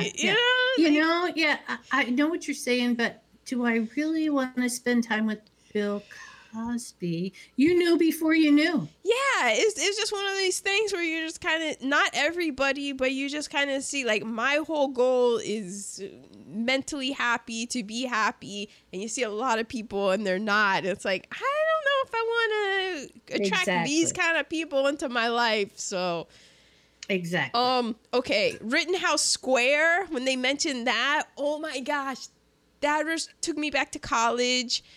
Because I will walk through Rittenhouse Square on my way to Riverside Theaters, because that was where the movie theater was, and nobody had a car. We would have to take the train, the subway, and walk a whole bunch. And so we walked through Rittenhouse Square so many times. Granted, this is almost 20 years has passed. Almost 20 years. But, oh my God. It was still in Center City, like where the rich people lived, and it was nice. And you would walk through there, and another good reheatable for me is just Philadelphia, and I miss it. Maybe one day I'll get to go see it again. Who knows? Yeah, hopefully. I had a dream about Philadelphia. Like, I went back to Drexel, and I was like with this group of like way younger people, and I was like, the Drexel Shaft used to be there, and they were like, how old are you? Yeah. I was like, I'm really old. And like, I was asking like all these buildings, and I had no idea what the campus was because everything's been different and stuff. And I'm just like, I'm so old, but I still love it. It just has such a place in my heart. Yeah, best years of your life. Yeah, it was such a fun city to go to college in. It was like big city, but yet small city, and so much cool stuff, so much history. You could walk that whole city. I walked the whole city. You would just be like, oh yeah, that's where the Liberty Bell is. Oh yeah, that's where they like did Constitution stuff. Like, it's just there. Oh yeah, that's where Adam ran the Penn Relays. Yeah, you're just that's crazy. Okay, Stearns, and how Stearns was the guy Ship and Stearns was the patriarch of the Chet family and stuff. And when they said, because at the end there's a court thing, and they're like, yeah, Stearns was drinking scotch, and I busted out laughing. So I was like, yeah, that motherfucker would drink scotch. I've mentioned it before on this podcast. I got a bottle of scotch. I drank it. It was work. I put in the work. I have judgment now on anyone who that's their drink. I mean, look. Yeah. That always happens on Young and the Restless. It's like they all have like scotch in a decanter, and then they always pour it, and you can tell it's disgusting because nobody ever drinks it. It's like they pour it, you come over, and they're like, here, let me get you some scotch, and then they take one sip and leave the whole thing. Because that shit is it's like rubbing alcohol. That's one of my positive reheatables is that scene with, I loved that with the when he was like, oh, that's how you could tell, like you could tell that he was drinking that whatever. Yes. Yeah. Didn't taste or like smell all the other things, and he drank. It was a difference between the good scotch and the cheap rye, which is whiskey. Yes. And then he could smell it, and then Paul Newman does this whole thing, which involves, spoiler alert, gin. That I love. And I checked off all those things because, and he even mentioned it with scotch, how he's like, oh yeah, and you could taste the peat moss. And I'm like, exactly. Like, scotch to me, no disrespect if it's what you love, but it says a lot about you, just so you know, to me. It says that you like difficult things. Oh, that's true. Mm-hmm. Because it has this... Yeah, you're rich, and you difficult things. Yeah, this is what you drink to unwind because this tastes like peat a chimney moss? In my mouth. Yeah. And when you did the peat moss and stuff, I was like, okay, all right. Peat moss is decaying shit. Decaying shit is peat moss. Well, decaying shit is alcohol. Like, that's all of it. But specifically, like, the woody peat moss of it's like you took alcohol, threw it in a fireplace, and then scraped it back in, and was like, here, drink it. And I'm just like, all right. You know, I've had a lot of different liquors because my friends who don't drink, if they get gifted alcohol, they give it to me. I drink it. So, but scotch, I was just like, all right, I see you. Get some friends who don't drink. Yeah, it's nice. It's nice. Yeah, she does. That's how I found out about Liquor 43, which is I forget who I think it might be Spanish. It's something. And I'm like, oh, that's nice. Ah. Okay, are those all your positives? No. Props, one more. I haven't had anything to eat. I got gin And she just stomach. had 2 drinks, so Yeah. let's go with it. You know what? It could go in either or. It could break either way. I put it on the positive reheatable because in the same way of like, I was always a fan of Cobra Commander. Just sometimes, like when you see Evil Genius, you have to tip your cap. You acknowledge it. You Okay. acknowledge game. I acknowledge your game. That would be Joan's dad. Because he knew his daughter enough to know I only have to give him this. And it like covered his whole basis.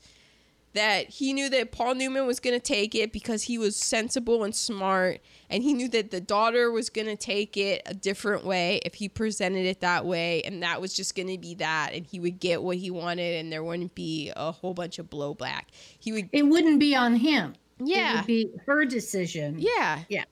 And it would be this thing of like, I presented it to him. This is who he is. And she, so I was like, damn, rich people. It's Line almost, and sinker. it's almost like you have to be a devious to be rich. I don't know. It's crazy. Well, then you should be rich. I choose. And sadly. the positive reheatable is the fact that Paul learned that lesson and then became devious. I know, but see, I learned the lesson and I was like, I want Right. to look at myself in the mirror and like myself, and that's why I'm poor. And that's what happens. Because I had a positive reheatable, but I didn't write it down, so I have it somewhere, of how he was able to let the wife down easy with her thinking it's her decision not to pursue a relationship with him, Yeah. whereas he pulled all the strings to that. But my only pushback with that is he was putting a whole lot of faith in her and her materialism and like he was doing the homework and stuff because at the end of the day it is Paul Newman.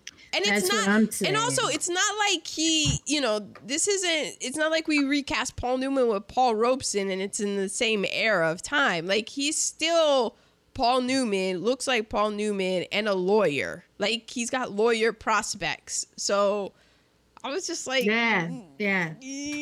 is your life going to be that much worse? But I guess that's how rich that guy was, where she was just Yeah, like, because she still had her country home. man. Okay, we are to quotables.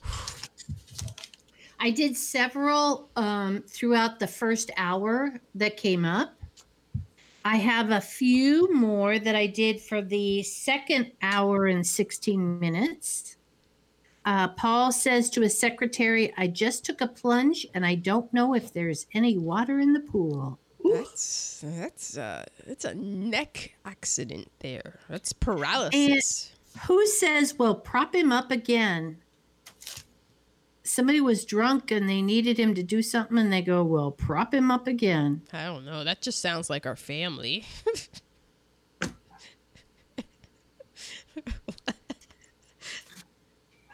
I loved Billy Burke saying this. Let's not have any more arguments. It's so bad for the digestion. Why is it that arguments always happen at the dinner table? Because everybody is there. Is at the dinner, and they can't walk away. Exactly. And then when Joan says to Paul Newman, you can't help what you've become. Wah, wah.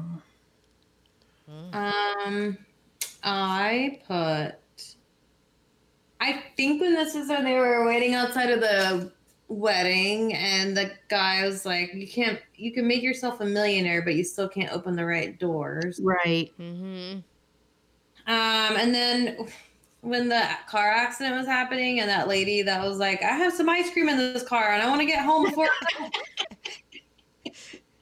And then I don't know who said this or when, but I wrote down, you better come now before you get plastered. Oh, that was for Robert Vaughn, I'm sure. Oh yeah, when they were at that party and Yeah. they were like getting their shots or their doubles and singles of drinks, and he wanted him to talk to somebody. Okay. Numbers confuse me. I don't know who said that. That's me, though. I wrote it down. Then I wrote, I can't. Maybe I'll save that for my MVP. And then elderly ladies have a phobia about taxes. And then I just liked the final line of the movie was, I'd like a hamburger. Yes. Because she was a chili girl, and she was like, a I'm a chili girl, and she I went, like a hamburger. yeah, I'm going to go for the hamburger now. I have mine are from his dad when he was in the white tuxedo. He's like, "You attending bar?" Oh yeah. Which I thought that was funny. And then when Chet was, and then we're in Korea and he was laid up, and they said like something about his arm, and it was like, it went its way, I went mine. And because I just finished reading Killer Angels, which is about the Battle of Gettysburg, and there are so many amputees and everything. So I was just like, oh my gosh, that's crazy. And then also when he was like, it's my drinking arm. And I was like, that's why you got to be ambidextrous. Practice with that left, baby. Yeah, I mean, my left is my drinking arm because of this podcast. So I'm like, well, you can take the right if you want. Ambidextrous. Yes. For the rest of the podcast. True. I even sometime during the summer, it was left-handed like person appreciation day, and my old boss sent me a text message about it, and I was like, thank you. I'm like, as someone who dabbles in drumming, I really appreciate it because I'm right-handed and you think I'm left-handed. Because at work, I have my mouse on the left side, and so everyone at work thinks I'm left-handed. And I'm like, nah, I'm really right-handed, but I know why you say that. My girl. So any arm you take, I'm gonna be all right.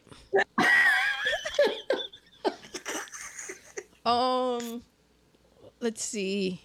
Oh yeah, he was like, yeah, the plunge thing.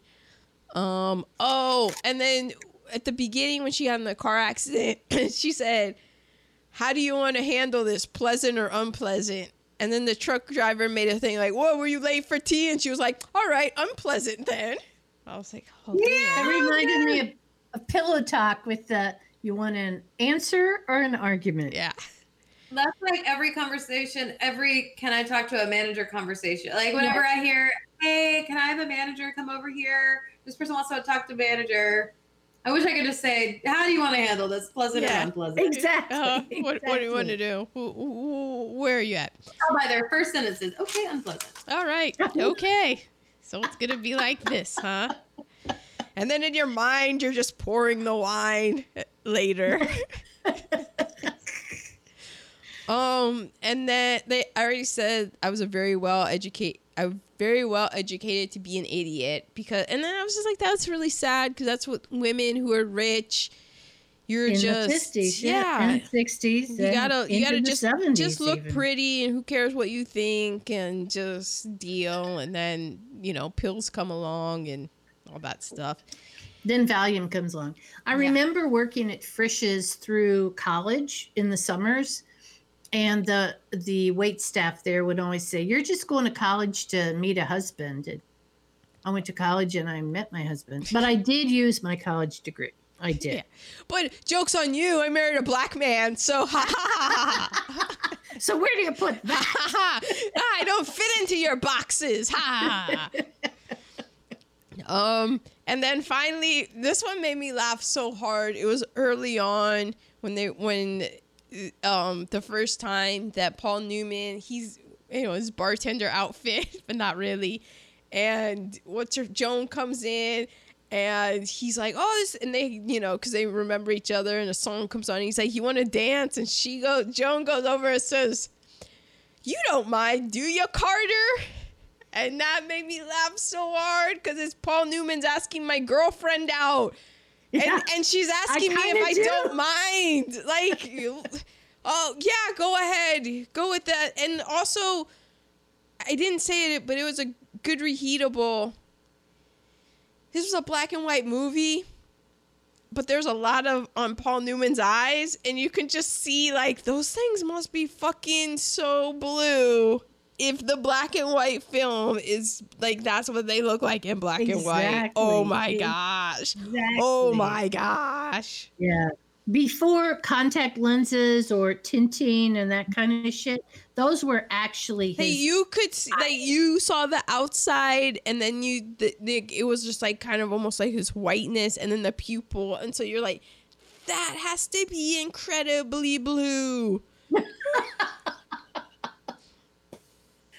Oh, wow. Okay, LVPs. Okay. My LVPs are interfering parents. I know a lot about this, and so I speak from my truth. Interfering parents, LVP, least valuable players. All I'm going to say. I am going to say The Length of the Movie for me. Yeah, I agree. It was a long movie. It was. I have 2. Honorable mention goes to Carter because he lets his girlfriend, who's going to be the fiance, and then he follows her and gets married, and he's like, I won, and then he goes and gets killed in Korea. And I'm just like, oh, Carter. Yeah. But really, the true LVP of this film is Chet's right arm. Oh, Yeah. poor guy. Because not only in the context of the movie, how he lost it, but also in how they were, like, it's 1959, and you're like, why didn't you put it behind him? It was always there. You always knew, like, how he was sitting and everything. You're just like, he's just hiding it. Put it His behind shoulder is you. not this much bigger than this shoulder. Yeah, really. just, like, tape it behind him. Why are you putting it in front of him? Go behind. Yeah, it's true. So, spoiler alert, Robert Vaughn didn't lose his arm for this movie. Okay, so MVPs. I have an honorable mention. Okay. Oh. Let me guess. Billy Burke. Oh. Billy Burke is my honorable mention. I thought she was just charming. I As like soon her. as I heard her say her first word, I knew she was Glinda. I did the particular, usually I do the particulars after I watch the movie, but because of the schedule, I did it before I watched the movie. And yeah, it wasn't until she said a couple of lines where it's like, oh, that's Glinda the Good Witch. Yeah, it didn't register with me. But she was so adorable. She was And great. of course, my MVP, Teeny already called it, Paul Newman. I mean, Come on. My MVP, I don't know her name, but it's Carlos's mom, the old lady with the chihuahua. that's Glinda the Good Witch. The J. Yeah, that's Billy Burke. Oh, That's Billy Burke. Yes. Well, I just liked her character. I know. Her quotable when she said, I can't understand how people can be so callous about animals. It's a good thing we have the SPCA to look after dogs and things. Yes, yes. Right? Exactly. $5,000 a year to the SPCA in cash because how else would you? Yes. Her. Yes. And And like, I don't hate on her for trying to get her extra $200,000 a year. I don't know. If she can give it to the ASPCA. yeah, I just don't like the precedent it sets. It's just tough because she could afford it, but I was just like, it is a wash. It's like, but I did love how, her own money. and I loved how the dog, he was like, who is this woman? And the dog's just around, and and then as soon as he finds out who it is, he's just picking up the dog and loving the dog. You can shit all over me. It's Yeah. okay. It's just funny how money made that to him made, and you know what? Even to me, I'm not a big chihuahua. Like, I love animals and stuff, but there is a hierarchy, and chihuahuas aren't necessarily my favorite. But when I found out how much that lady was worth, I was like, that is a damn cute dog. Like, it worked on me too. I was like, oh, Exactly. wow, he's so cute. Okay, we are to recasting. Well, we skipped over my reheatable, but Go ahead. I wrote MVP. I just wrote, Come on. it's Paul Newman. Paul Newman. Okay, I did one cast. I did one cast as well. Okay. Actually, I did two casts. Guess who did 0 casts? Well, that's okay. Yeah. We know that. I did Tony, Joan, Chet, the mom, the Mrs. The Billy Burke one, All right. and the mom. So the mom, I did Felicia Rashad. Oh, that's a good one. Billy Burke, because she had to be charming and sweet, and I just came up with a Billy Burke off the dome. Loretta Devine. That's good. I know. My Chet, the drunk Donald Glover. Okay, that's a good one. My Joan, Lupita Nyong'o. Sorry, That's Lupita. really good. Now, my Tony, everyone is expecting it to be Michael B. Jordan because No. usually when it's Yeah. Paul Newman, I do Michael B. But I decided to go out on a limb. I did Lorenz Tate. That's good. You know Lorenz Tate is like 50. But really got a charming, black don't crack. Yeah. Charming face, great smile. So that's my recasting. I like it.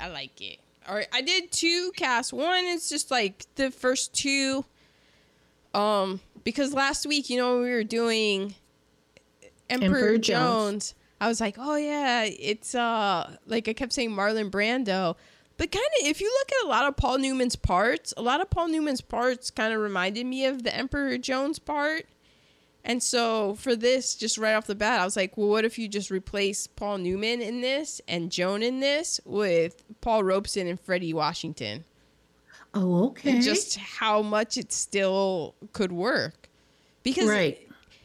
he obviously he's Paul Newman and he's white, but if you just throw in, it's just like, oh, he's an outside, but he isn't. Yeah, it's still classism. Yeah, exactly. So I was like, oh, you could still, that would be interesting. And wouldn't that have been great to have been able to see that? So then my other cast, though, I have just right now, Billy is the J. Arthur, whatever, super rich lady, Cecily Tyson. I thought of her too. Jesus, yeah. Boom. And then as my Chet, because I was thinking of now, like current, right now, Hollywood. Right now. I was like, you know what? I think he might be a pretty good Chet. Jaden Smith. Oh. Mm-hmm. Possibility. And then as my Joan, I picked Janelle Monáe. I love Janelle Monáe. Because everybody loves Janelle Monáe. Yeah. And then as my Tony, this man is my new favorite. Jonathan Majors.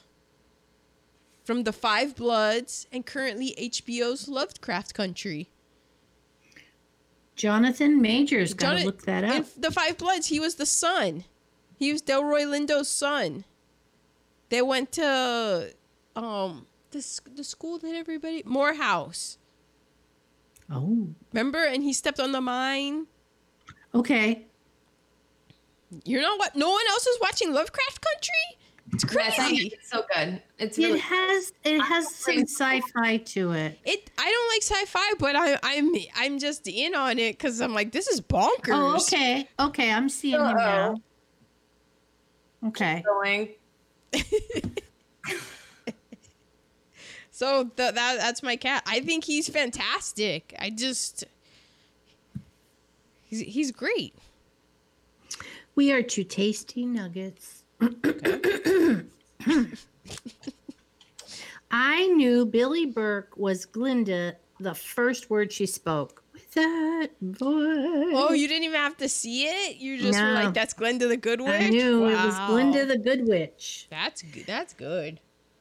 So the mom, Paul Newman's mom, was 6 years younger than Paul Newman when this was filmed. Yeah, Diane Brewster. Wow. Yeah. And she spent 2 hours every day in makeup to age I'll her bet. as it progressed. Not bad. Yeah. And I bet she was going, damn, I don't even get to kiss this motherfucker. Okay. But, well, wait.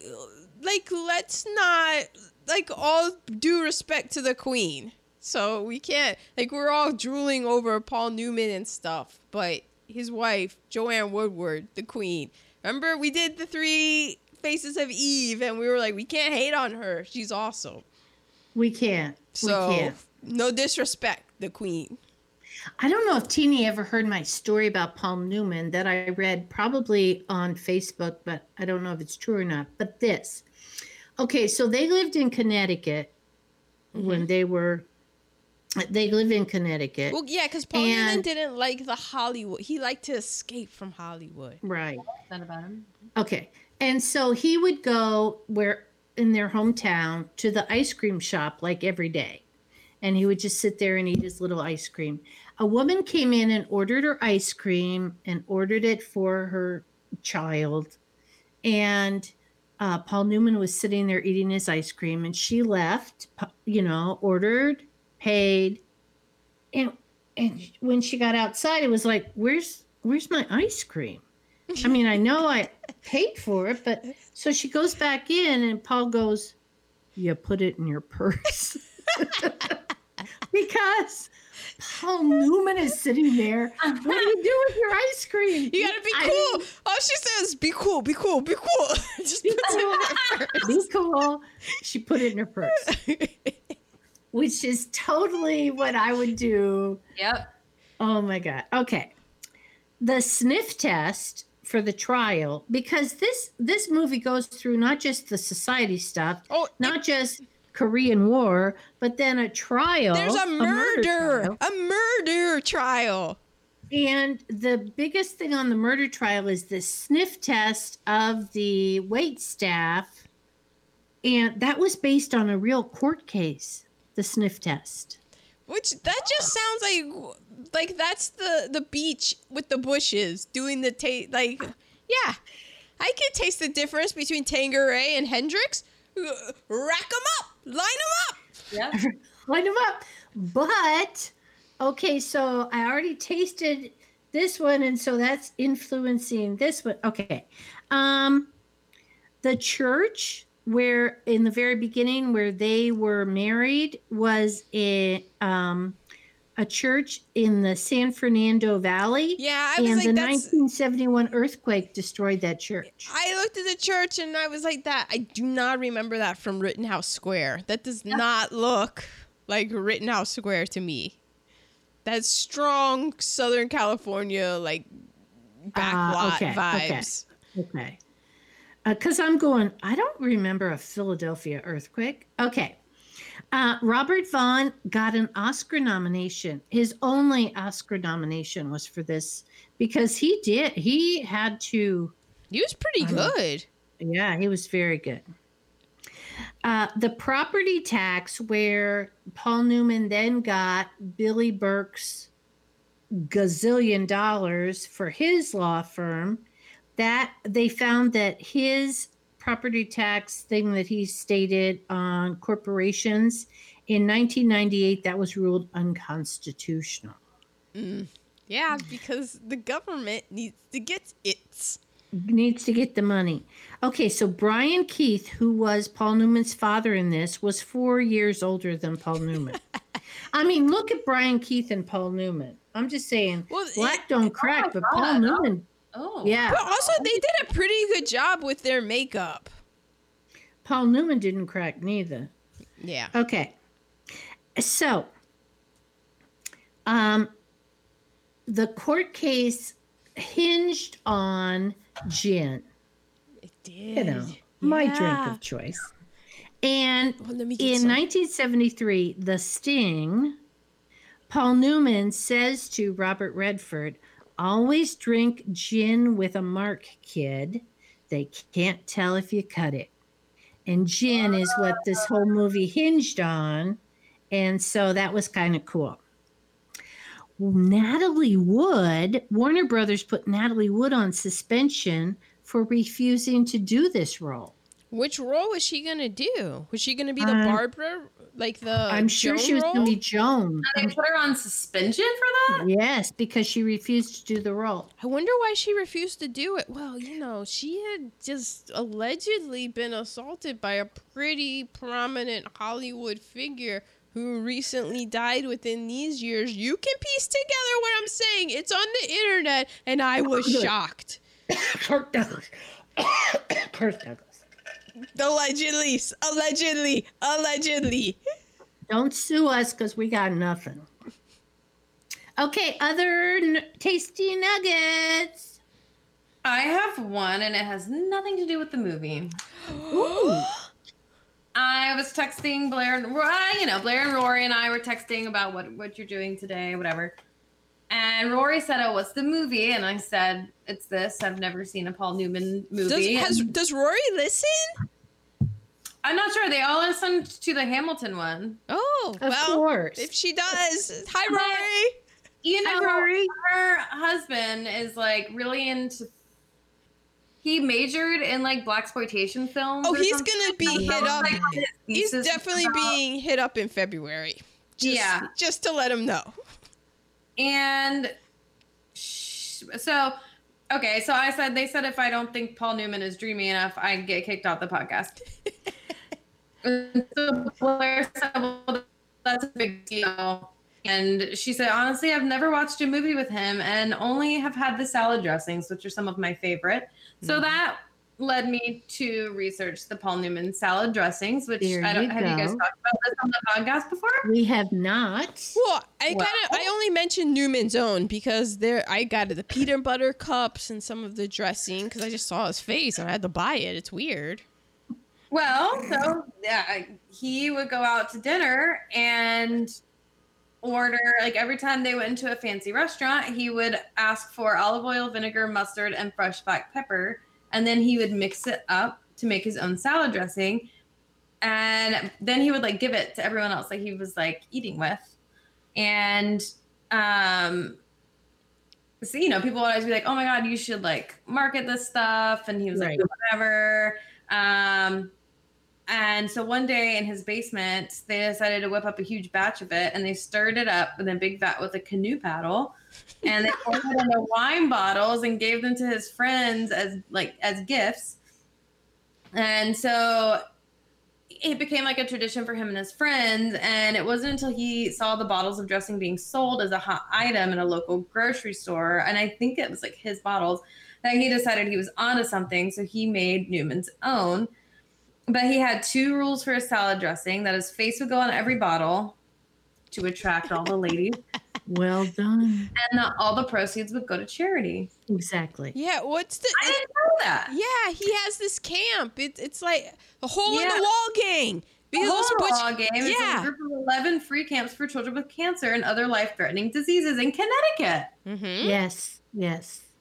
And his motto was shameless exploitation in pursuit of the common good. Yes. And so the whole Noah gang grew to service over 15,000 kids each year. And he got a special Oscar in 1993 for his humanitarian efforts and refused to ever be acknowledged for his charity work again. And then a few years later, he made his vow official by burning his Oscar tuxedo in a bonfire in his front yard. Yes. That Yes. sounds like Paul. Our Paul. Yeah, this made me like him more. Newman's Own donates its proceeds to several other carefully chosen charities now. Mhm. And now they have a food empire with spaghetti sauces. Yeah, to this day. Like you Chocolate see that. candy, mint steak sauces, popcorn, salsa, cereal, and pizza. And Yes. and before he, over 23 flavors of salad dressing. Yes.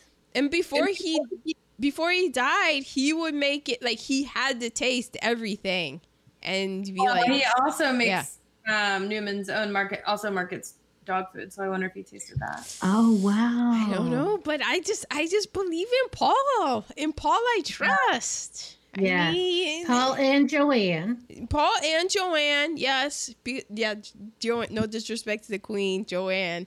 But again, my favorite Paul Newman is March on Washington, Paul Newman.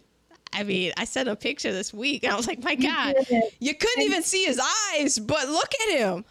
And he gave me goosebumps just talking about it. Not even seeing it gives me goosebumps. Yeah, I'm like, this was in the 60s, and he was like, I'm about it, that life. So I'm just like, thank goodness I could drool over Paul Newman and not feel like, oh, he was weird about black people. Exactly. No. So much of this podcast is, I like this film. They were kind of weird though. But no, that's why Paul Newman, every September, Paul Newman Appreciation gets Paul Month. Newman Appreciation Month. Not because it's his birth month, which his birthday is the same as mine. You're January. welcome. January could get. We're gonna retcon this whole thing. January gets lost in the shuffle. That's why we put it in September, so that we could all like focus and appreciate on the greatness that is Paul Newman. Is it time for my tasty nuggets? It is. Okay. Unless Teeny has more. Do you have more? That's my only one. Just That was a really good one. Paul Newman's own, man. The author of the book, The Philadelphians, Richard Powell. Oh, you already said that about how it was a real court case. Also, the book spanned 3 generations, and this one only focused on the last generation. But they Can you alluded. imagine how long that movie would be? Oh my gosh. Because that's part of why this movie is so long. You could tell that it was a literary adaptation. Yeah. And even though, like, they felt confident, they were like, guys, like, we took a 3-generation book. Like, we Yeah. did a great job. And it does make sense, and it does tie in the previous generations. But there's just so much when I'm watching, I'm like, they would have cut that, they would have cut that, they would have cut that. Let's see. Okay, 1959, most film music was released, but Ernest Gold's score, it was never released, and it has yet to surface on any digital formats. Like you said, Robert Vaughn was nominated for Best Supporting Actor. He lost to Hugh Griffin from Ben-Hur. And this was also nominated for Best Cinematography, Black and White, and Best Costume Design. In Britain, it was called The City Jungle because Philadelphia was apparently too obscure a name for Britain. Really? Yeah. It's like, wow. Okay. And you know what? It's so like spending. That's one of the reasons why I fucking love Philadelphia. I went on a cheesesteak run to Booze Philly cheesesteak. I got 2 cheesesteaks in the refrigerator. I'm very pumped about this, and it is only now that it's hitting me like, wow, you went to get Philly cheesesteaks when you watched The Young Philadelphian. This is crazy. All I would need now is a Hank soda. I didn't go and get one because I haven't had soda since this whole quarantine thing started. But my mind is blown right now. I'm just like, wow, Aaron, you did it. That's freaky. That is super freaky. I lost track of what I was gonna say because of Hendrix. You're welcome. Because I went to get the cheesesteaks, and Philadelphia, brotherly love. All right. Well, anyway, Paul Newman. It was gonna be a banger. Sorry, guys. I'm sorry you missed it. So when Robert Vaughn was doing the screen test, this was his first screen test that he was gonna do, and I guess actors and stuff, they hang out, and Paul Newman heard about it, and I don't know how close of friends they were, but this is just the kind of guy that Paul Newman is, and this is why it's Paul Newman Appreciation Month. He heard that Robert Vaughn was gonna do his first screen test for a film ever, and he showed up to do the screen test with him. Oh, And Jack wow. Warner, who is like, you know, one of the Warner brothers, saw that Paul Newman came to do the screen test with Robert Vaughn, and he was so impressed. He was like, wow, the star of my film is doing the screen test with this guy. He must be good. And I saw like a YouTube like years later, Robert Vaughn telling the story. He was like, yeah, Paul Newman came in. I don't know how he found out about it, but he did the first screen test with me. And I don't know, Jack Warner was there, and I got the part, and I ended up getting nominated for an Academy Award on my first film. Wow. So you're just like, man, Paul Newman. Paul Newman. Just what a guy. What a guy. I have one more tasty nugget that I forgot about Okay. because I watched that same clip. Oh, it did come up first. Yeah, it did. And then the next thing I saw was a clip with Barbara Rush. And she was talking about the movie, and she was like, I don't know, like for some reason this is just like the movie that like Turner Classic Movies and what's that other show, the other channel that does all the old movies, AMC. like she was like, this is the one that's like every time I turn it on, it's on. Like every time I go on cruises, they want to watch this movie. I'm like, okay, she goes on a lot of cruises. And then I just thought this was funny that she was like, this was filmed like in 2013 or something, and she was like, I must get 20 letters a month still about that movie. And I was like, people in 2015 or 13 or whatever, you're right. Really? Dear Barbara. Yeah. I didn't even know it existed till I looked up Paul Newman movies, and I'd never heard of it even. My fear was that he was just in it, but like in a supporting cast. It wasn't really him. And I was like, no, this is why he's a movie. Like, it's a flawed movie, but just to watch, and you're just like, man, that guy's got it. Yeah. Ugh. Okay, that is The Young Philadelphians. And next week, I don't even know is it Christine? It's me. And her head is in her hand. You don't have to have a pump. Yeah, you don't have to. Here's the problem is that now you guys are making me feel like I need to change it. No, you No, don't. you You don't. Not at don't. all. Because remember when I said, you're never going to guess it. You're Yeah. never going to guess this movie. So then I went back and forth because then I actually did my homework ahead of time, picked out my movie. And then I was like, well, then should we just do Black Panther? And then I was like, no. It's I don't whatever you want to do, because we've done so many. Go with your gut. Whatever Yeah. your gut tells you. Well, I was watching an episode of Hot Ones where they interviewed Joseph Gordon-Levitt.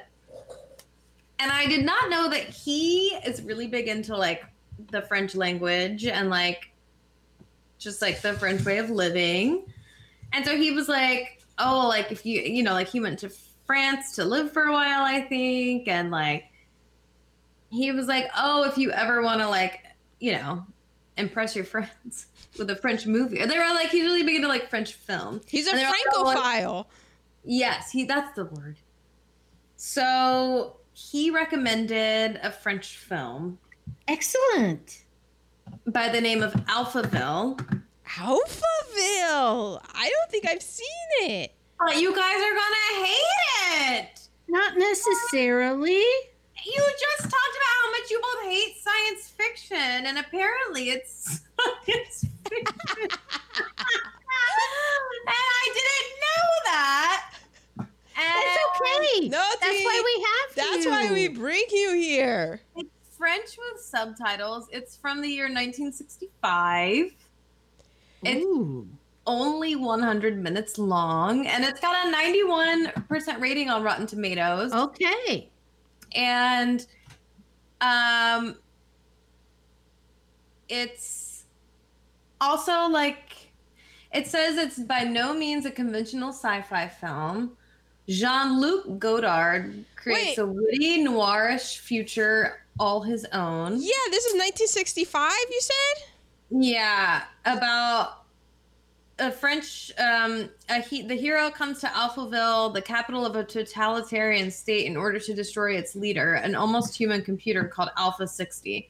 I don't know what this is about. I mean, that's what it's about. You had me I as don't know Jean-Luc. Like, do you know how famous Oh, you've Jean-Luc heard of Godard? him? No, never heard of Yeah, Jean-Luc Godard is like he is like the shit in like cinema, like cinema heard of him. nerds. He's like, oh, Jean-Luc Godard, yeah. Like Well, Excellent. I've always been circling, you know, like I throw out the world cinema movies every once in a while, but like, yeah, like Jean-Luc Godard is, yeah, Breathless, To Live, Contempt. Like I've seen not a bunch, but I've seen like Jean-Luc Godard films because Jerry Hooper, shout out Drexel University, was all about that. And Excellent. but yeah, I haven't seen Alphaville, so I am super pumped. And I figure we can all sit through an hour and a half of some sort of sci-fi. I'm seeing charcuterie and lots of wine. Yeah. We Excellent. all have wine and charcuterie for our next, you know.